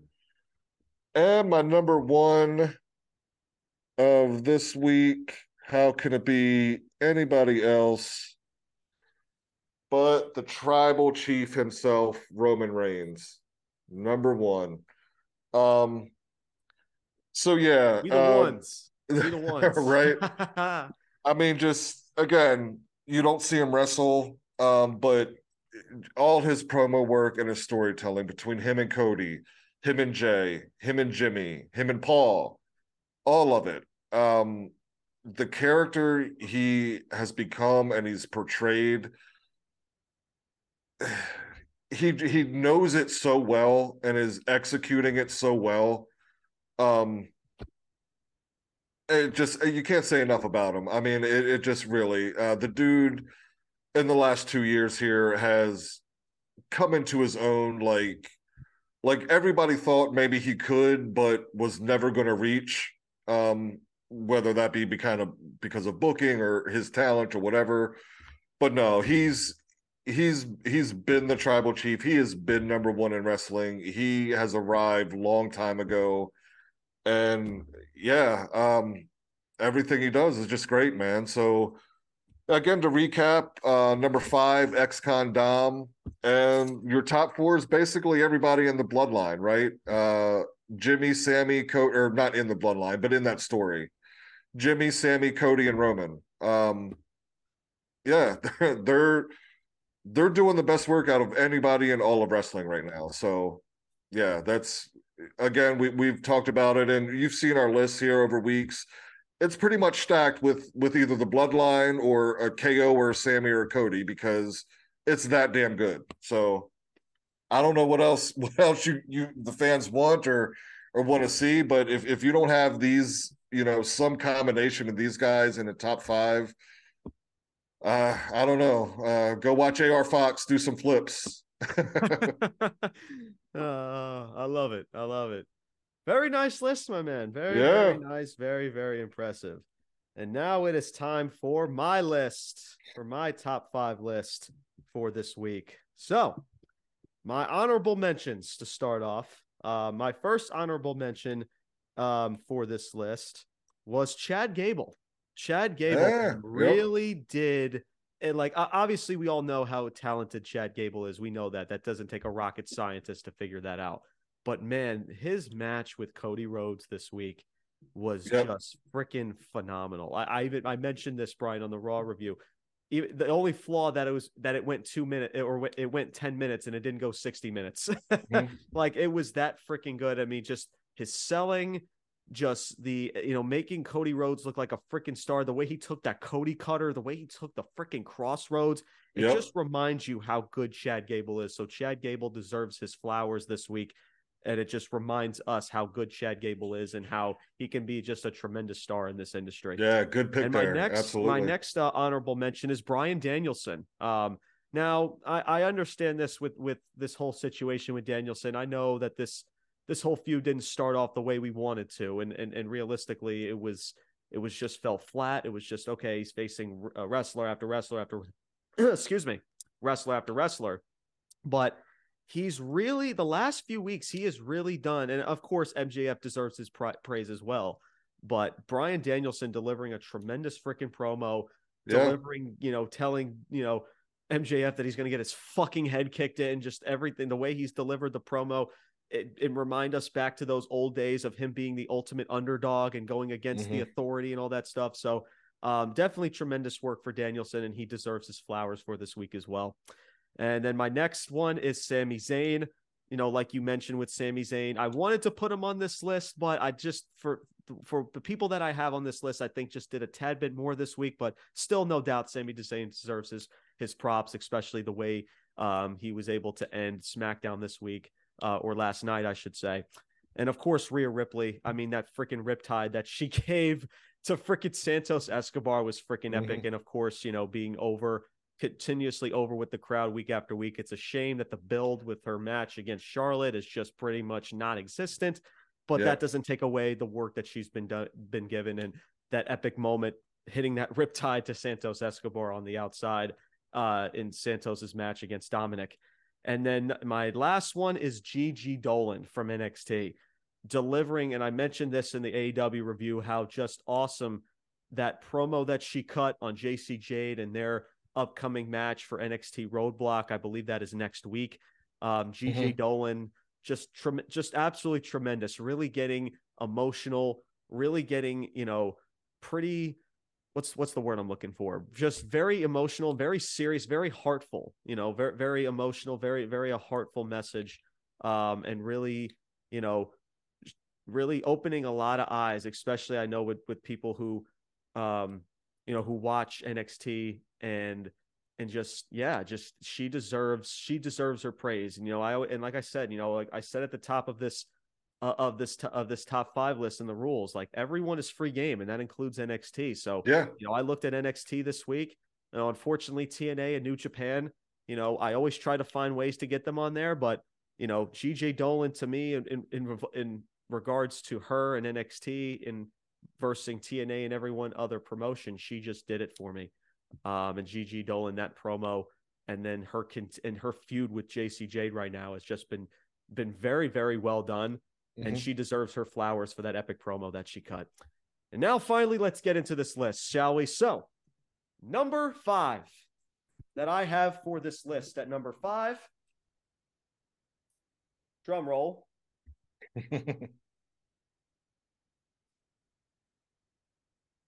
And my number 5 is Becky Lynch and Lita at number 5. Guys, I spoke heavily about this on the Monday Night Raw review and about creating moments, right? A moment was created on Monday Night Raw, and I understand there's this, notion about, it's unnecessary to have Lita carry a title and this and this and that. But man, just that was a moment, Brian, that you're going to remember, and it's going to be on a highlight reel for years to come. And it did no damage, no pun intended, to damage control in losing. And I understand, because guys, here's the thing. And I know this is going to sound harsh, but the longer Damage Control was holding those titles the way they were booked, it was just going to do more damage to them than good. And it's a shame because I don't like titles being shifted into Monday Night Raw, but the way that this was done, because let's be honest, guys, Monday Night Raw was just a show this week that was just pretty much hyping up for next week's show. We spoke about that on Monday. And Becky Lynch and Lita, and just how much of a dream team they are. I should have said the dream team, which is Becky Lynch and Lita, because that's what they are. And listen, I'm not even a Becky Lynch fan. I'm really not, but I'm still being honest to all of you guys to tell you that Becky Lynch, there is talent and she has talent. And if she's put in the right situation and you give her the time of day, she can be, and you put her in the right segment and everything, she can do wonders for your company. And being attached with Lita for tag titles. And even if you're trying to make the tag titles look prestigious, because I know we talk a lot about the tag titles and I'll just get rid of them. But if you're going to have Lita and Becky Lynch at the top of that mountaintop, there's no complaints for me there. So that moment between Becky Lynch and Lita winning those tag titles, creating an epic moment on Monday Night Raw was just tremendous. And I think there's no doubt they deserve to be at number 5 on this list for this week. Number 4 for this week.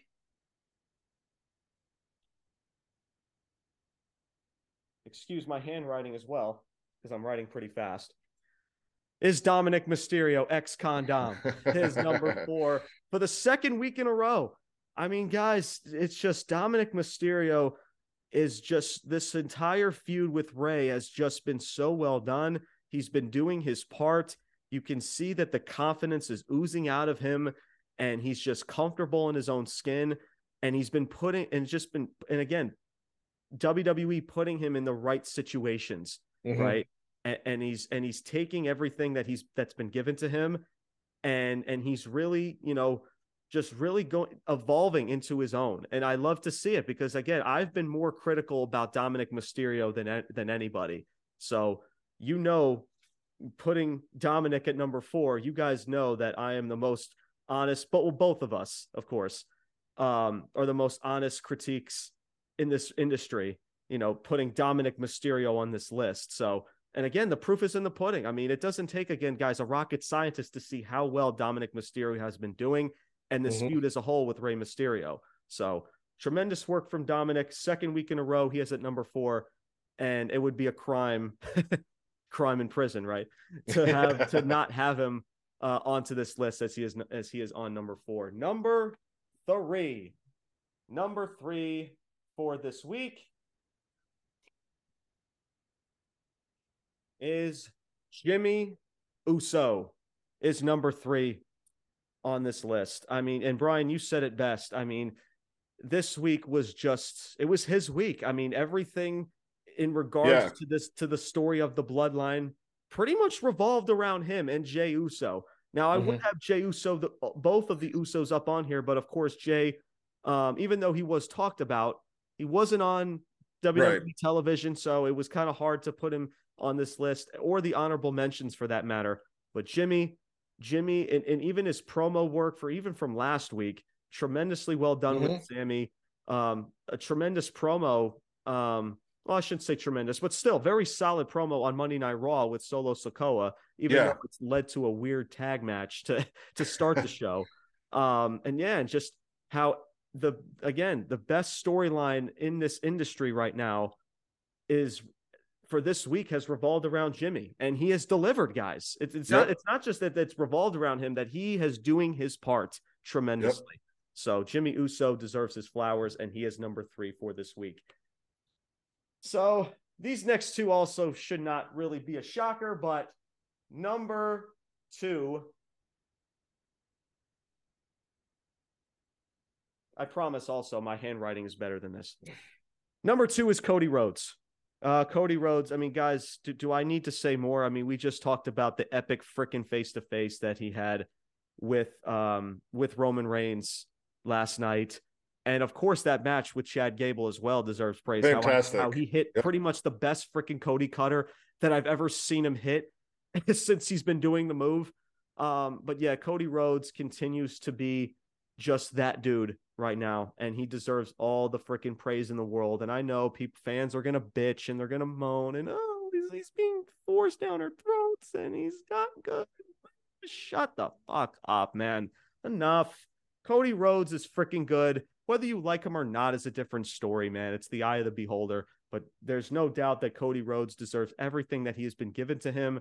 And he is just, we thought that Sami Zayn and Roman Reigns, it was going to be good storytelling. We haven't seen anything yet from Cody Rhodes and Roman. That was just a taste that we got last night at For sure. SmackDown. So Cody Rhodes, no doubt deserves his praise, and he is number 2. But he's not number 1, because number 1 for this week, for our top 5 wrestlers of the week, goes to none other than the tribal chief himself, Roman Reigns. Again, guys, I don't think I need to harp on this either. The amazing freaking face-to-face from last night, and just how, again, Brian, you mentioned this dude doesn't need to freaking wrestle, and this dude will be the talk of the freaking industry. He is that dude. He is that guy. He has been that guy now for 3 freaking plus years, and he is doing it better than anybody. I mean, he is not just the best heel in the business, but the best superstar overall in this freaking business. Yep. I mean, hands down. From where this guy has been 7 to 8 years ago to being thrown under the bus by John Cena in a back and forth promo, to now you saw him in Montreal, right? You've seen him in all of these feuds that he's been in, and how comfortable he is in his own skin, and just how captivating this fucking guy is with his words, with his facial expressions, when he talks shit in the middle of his matches. Everything that this guy does turns to fucking gold. Yep. And it's so freaking awesome to see. And I can't emphasize about how good Roman Reigns is enough. And I mean, it would be a crime to not have Roman Reigns, at least for this week, to either be in number 1 or number 2. I can understand maybe, Cody and Roman being flipped, in some people's eyes. But I mean, if Roman Reigns is anywhere below 2, then that's just a freaking crime on this list in that regard. So that is my list for this week. And number 5, Becky Lynch and Lita, the Dream Team, winning the Tag Team Championships this past Monday. Number 4 is Dominik Mysterio, ex-Con Dom. Number 3 is Jimmy Uso. Number 2 is the American Nightmare, Cody Rhodes. And at number 1 is the Tribal Chief himself, Roman Reigns. And that pretty damn good list there. Wrestlers of the week. Guys, thank you guys once again for tuning in to this episode of Ruthless Talk. This was our SmackDown review, March 3rd, 2023. And guys, we have more content coming your way. There is a lot to talk about. We got AEW Revolution on Sunday. That Good and the Bad and the Ugly will be on Monday. Your boy will be going solo for that review. Unfortunately, Brian won't be able to tune in, but your boy's got you, and you will still get that Good and the Bad and the Ugly on Monday. So stay tuned for that. And me and Brian will be back together again on Tuesday when we talk about Monday Night Raw in a very stacked or very back in very Boston. Cena coming back. Exactly. You got Logan Paul and Seth Rollins. More stuff, I'm sure, with Bray and Bobby Lashley, with whatever that's going to be. Stuff, I'm sure, with Cody Rhodes, in his feud with Roman Reigns. A lot of stuff, guys. A lot of stuff to definitely talk about. I think there's also a few matches as well, or on that card as well. So a lot to talk about on that Monday Night Raw, and we will talk all about it on Tuesday. And then, of course, Thursday will be our AEW Dynamite review on the fallout of AEW Revolution. And then we are back with you guys again next week for another SmackDown review and another edition of our top 5 wrestlers of the week. Thank you guys once again for tuning in. Thank you guys for all of your support in this Ruthless Talk community. This community continues to grow day by day, week by week, and it is so great to see. And we want to thank you guys for tuning in, as now we are legit past 25 episodes. It's fucking insane. And yeah, like I said, I always say this, guys, we're just getting started, and thank you guys for being a part of the community. It means so much to me. It means so much to Brian. Absolutely. And it means everybody that's involved in this community. So thank you guys so much. So that is going to do it for today's episode. My name is James Porcelli. I'm Brian Thomas. And we are signing off saying salute. Peace out. And take care, everybody.